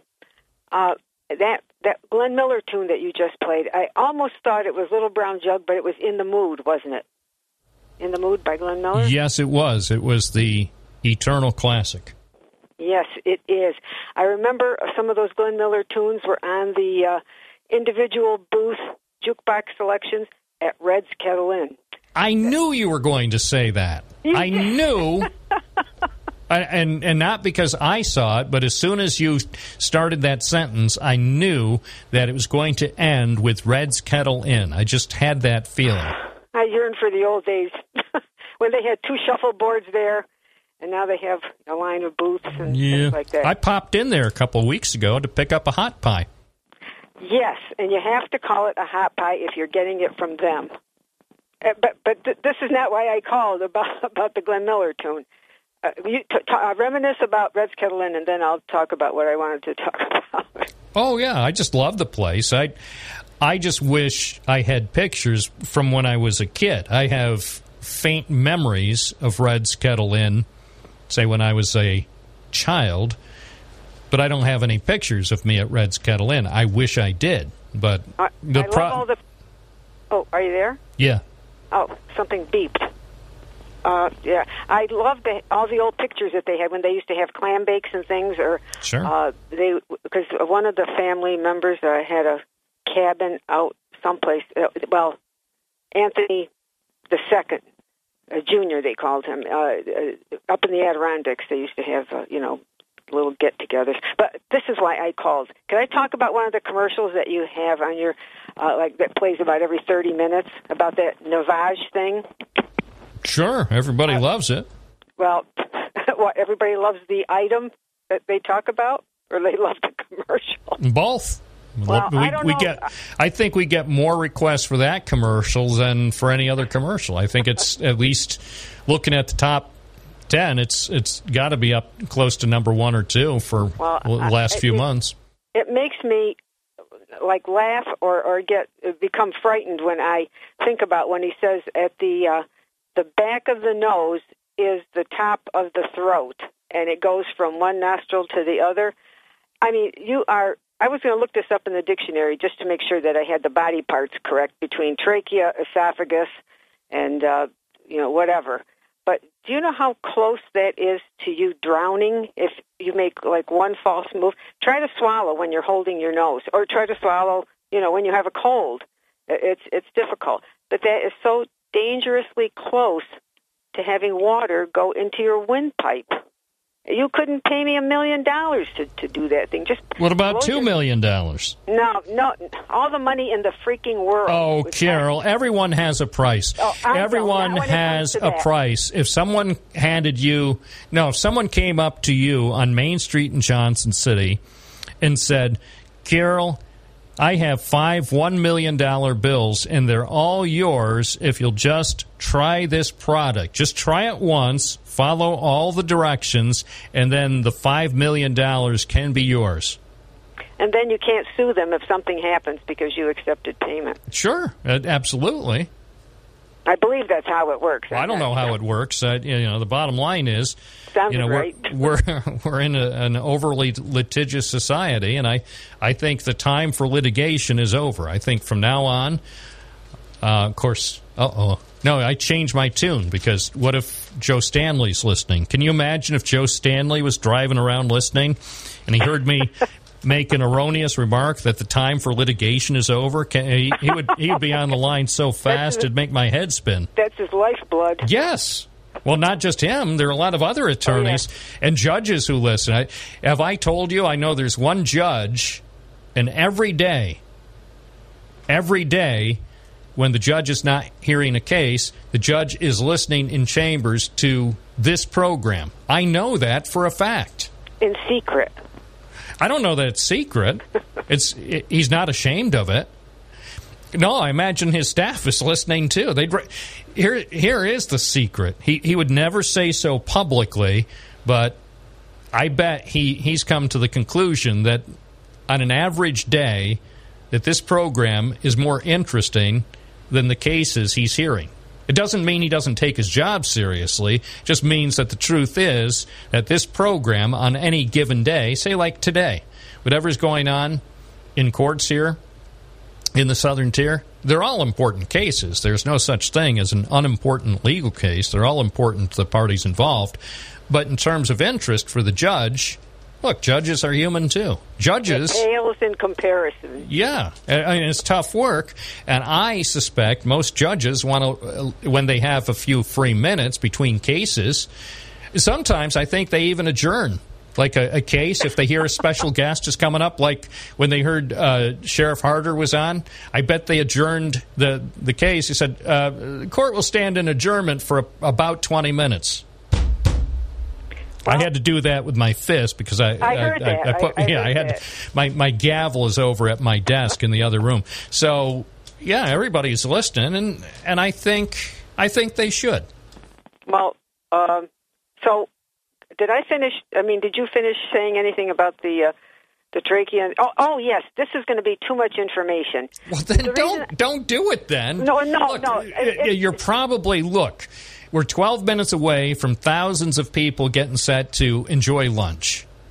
No, it's not anything. Oh, okay. Well, then go forward. Well, be gentle. It has to do with fiber optics medical procedure. Oh, okay. And nothing, it's like, above the shoulders. Darn. Yeah, I was going to say, for the other stuff, we'll do it for the program, our late night program, which will be debuting soon. That way we can push the envelope at late night. Well, fiber optics is a wonderful thing because this is what I think is like too much information. But I have had, because I had a larynx problem. It's not larynx, it's larynx, RYNX. Okay, which people seem to mispronounce. But anyway, I was having a larynx problem, and back before they had fiber optics, those dental mirrors that they have, that they look at your teeth, behind. Oh, yeah. Well, imagine one of them about twice as long, stuck down your throat to look at your larynx. It's like a white knuckle express. You're like hanging on to the handles of the chair you're sitting in, and whatever, to see if there's anything wrong. But now with fiber optics, they put this thing up your nose and down your throat to look at your larynx. I don't know which one is worse, but with the first one, try not to swallow. Try not to swallow. They do spray an anesthetic in your throat, so you don't feel it as much. But let me tell you, it's very interesting, and that's why. And I almost drowned once when I was a kid. If my cousin did not see me go under, I wouldn't be here talking.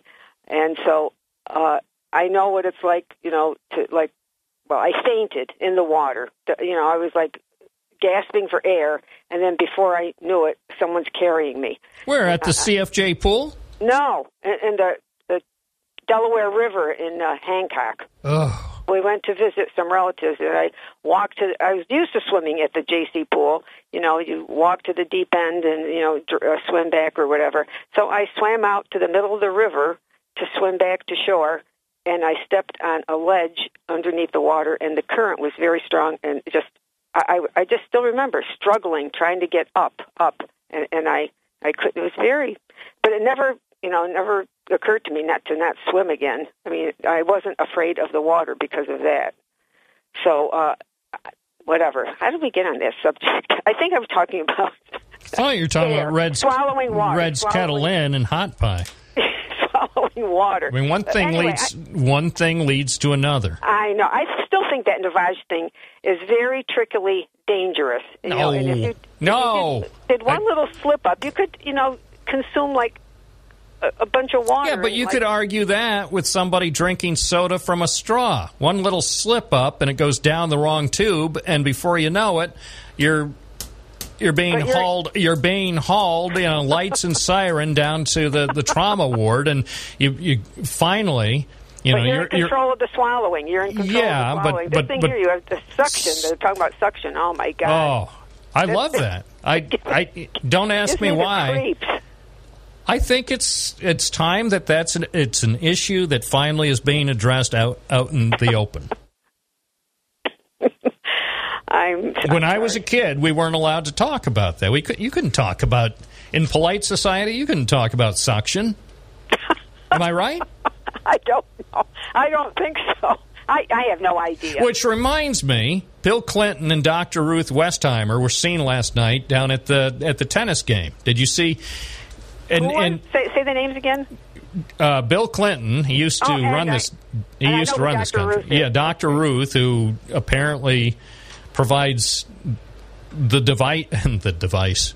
Yeah, that too. The advice that people like Bill Clinton need. So he's there, and instead of paying attention to the historic match, he's asking for advice from Dr. Ruth. I'm thinking, what a combo. Well, yeah. I mean, Dr. Ruth, you respect. The other person, I mean, I think we know his record. I want to talk in that voice, but I can't. I think Doug Mosher was Doug Mosher really good at that? I think he was. I can't remember. He did. Oh, doing William Jefferson Clinton. Yeah. Yes, he did imitations quite well. I miss that. You know, if there's one thing I truly miss, it's that. Well, where is the rascal anyway? To get to a totally different subject. I don't know. Because it's almost. Well, there's still time for another caller, Bob. What if I told you there are 3 lines blinking and I'm not going to take any of them? You know, I can do that too. People get mad at me. I don't want you to do that. No, that's because I'm talking nonsense. You know, that's okay. You know, but it's Tuesday. It's Nonsense Tuesday on the radio, so I'm basically using the power invested in me by the Federal Communications Commission and other authorities. I am just ignoring those 3 other lines, and it's not because I should, it's because I can. Well, I'm feeling very guilty now. It's the Catholicism in me. Well, me too. I get to feel guilty very easily. Oh, so forgive me, Father, for I allowed 3 people to be on hold for 7 minutes while I was talking to my friend Carol on the radio. Oh, speaking of that, it made me think of, I don't know why, I thought of the baseball game on the radio. So I want to tell everybody, it's the Yankee farm team in town this week. Go to the game. I mean, this is like, wasn't this area a diehard Yankee fan because of the triplets? So let's get going and go to the game. Don't you think? Sure. You know, I'll tell you what really... Can we be honest here, just in the final minutes of the program? You mean be like me? Okay, yeah. Can I be honest, like you? Yeah. So it really gets me is this schedule where whatever brainiac came up with the ballpark schedule for this league. Thank you for the word ballpark. Thank you for the word ballpark. Yes, because I'm a traditionalist. So our ballpark was silent for the last 2 weeks because somebody came up with a schedule that gave us no Rumble Ponies games for a huge chunk of August. But then we had the opportunity to be in town for 2 weeks. I know. Earlier back. I understand. And I'm not ignoring that. I'm just saying it's tough. It's tough when you because I haven't been to many games this season. And it occurred to me it's almost September before you know it. In another couple of weeks, the entire season will be gone. And so I had wanted to go to some games in the last couple of weeks, and of course the schedule said, well, yeah, you can go to a Rumble Ponies game, but you have to go on the road because they were, you know, the schedule was an away schedule. Yeah, I don't want to go to Reading. I've been to Reading a couple times to see games. It's a nice old traditional ballpark. Yeah, but it's near Boscov's, isn't it? No, it's near railroad tracks. No, I mean, isn't Reading? Don't they have the headquarters for Boscov's in Reading? Yes, I even remember the address on the envelope. Oh my God, Perkamenium, yes. Perko. P-R-K-I-O-M-E-N. Yeah. I don't know how it's pronounced, but I've always seen that on their. Because if you look up the address for their Boscov store here in Binghamton, even though it's owned by the Broome County Industrial Development Agency. That's the address it gives for the Broome County Industrial Development Agency, that Perkomen or whatever the avenue is in. I think it's Kiomen. Okay. So that's the address. When you look it up, even though that building that they've been using since 1984 is owned by the IDA, that's the address that's listed. It doesn't list the IDA's address. Isn't that weird? Yeah. Is it IDA county or city? County. Oh. So, I don't know. It's just weird. There's no rhyme or reason. Anyway, thank you for spending these... Can I say one more thing? Quickly. Captain Marvel is going to make an appearance Friday night at the ballpark. Okay, I'll put that on my calendar. Thank you, Carol. And to those who are waiting on hold, I extend my profuse apologies. This is Bob Joseph, live and local. WNBF and WNBF.com. Ray Magliozzi. News Radio 1290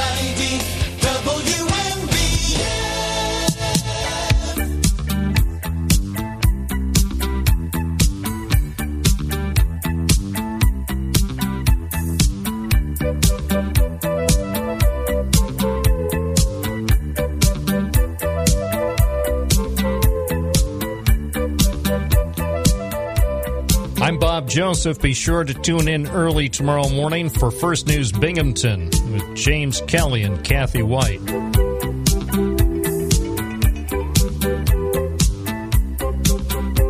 And, of course, then, from 9 to 10, it's your favorite local call-in show. This is Bob Joseph, proud to say mission accomplished.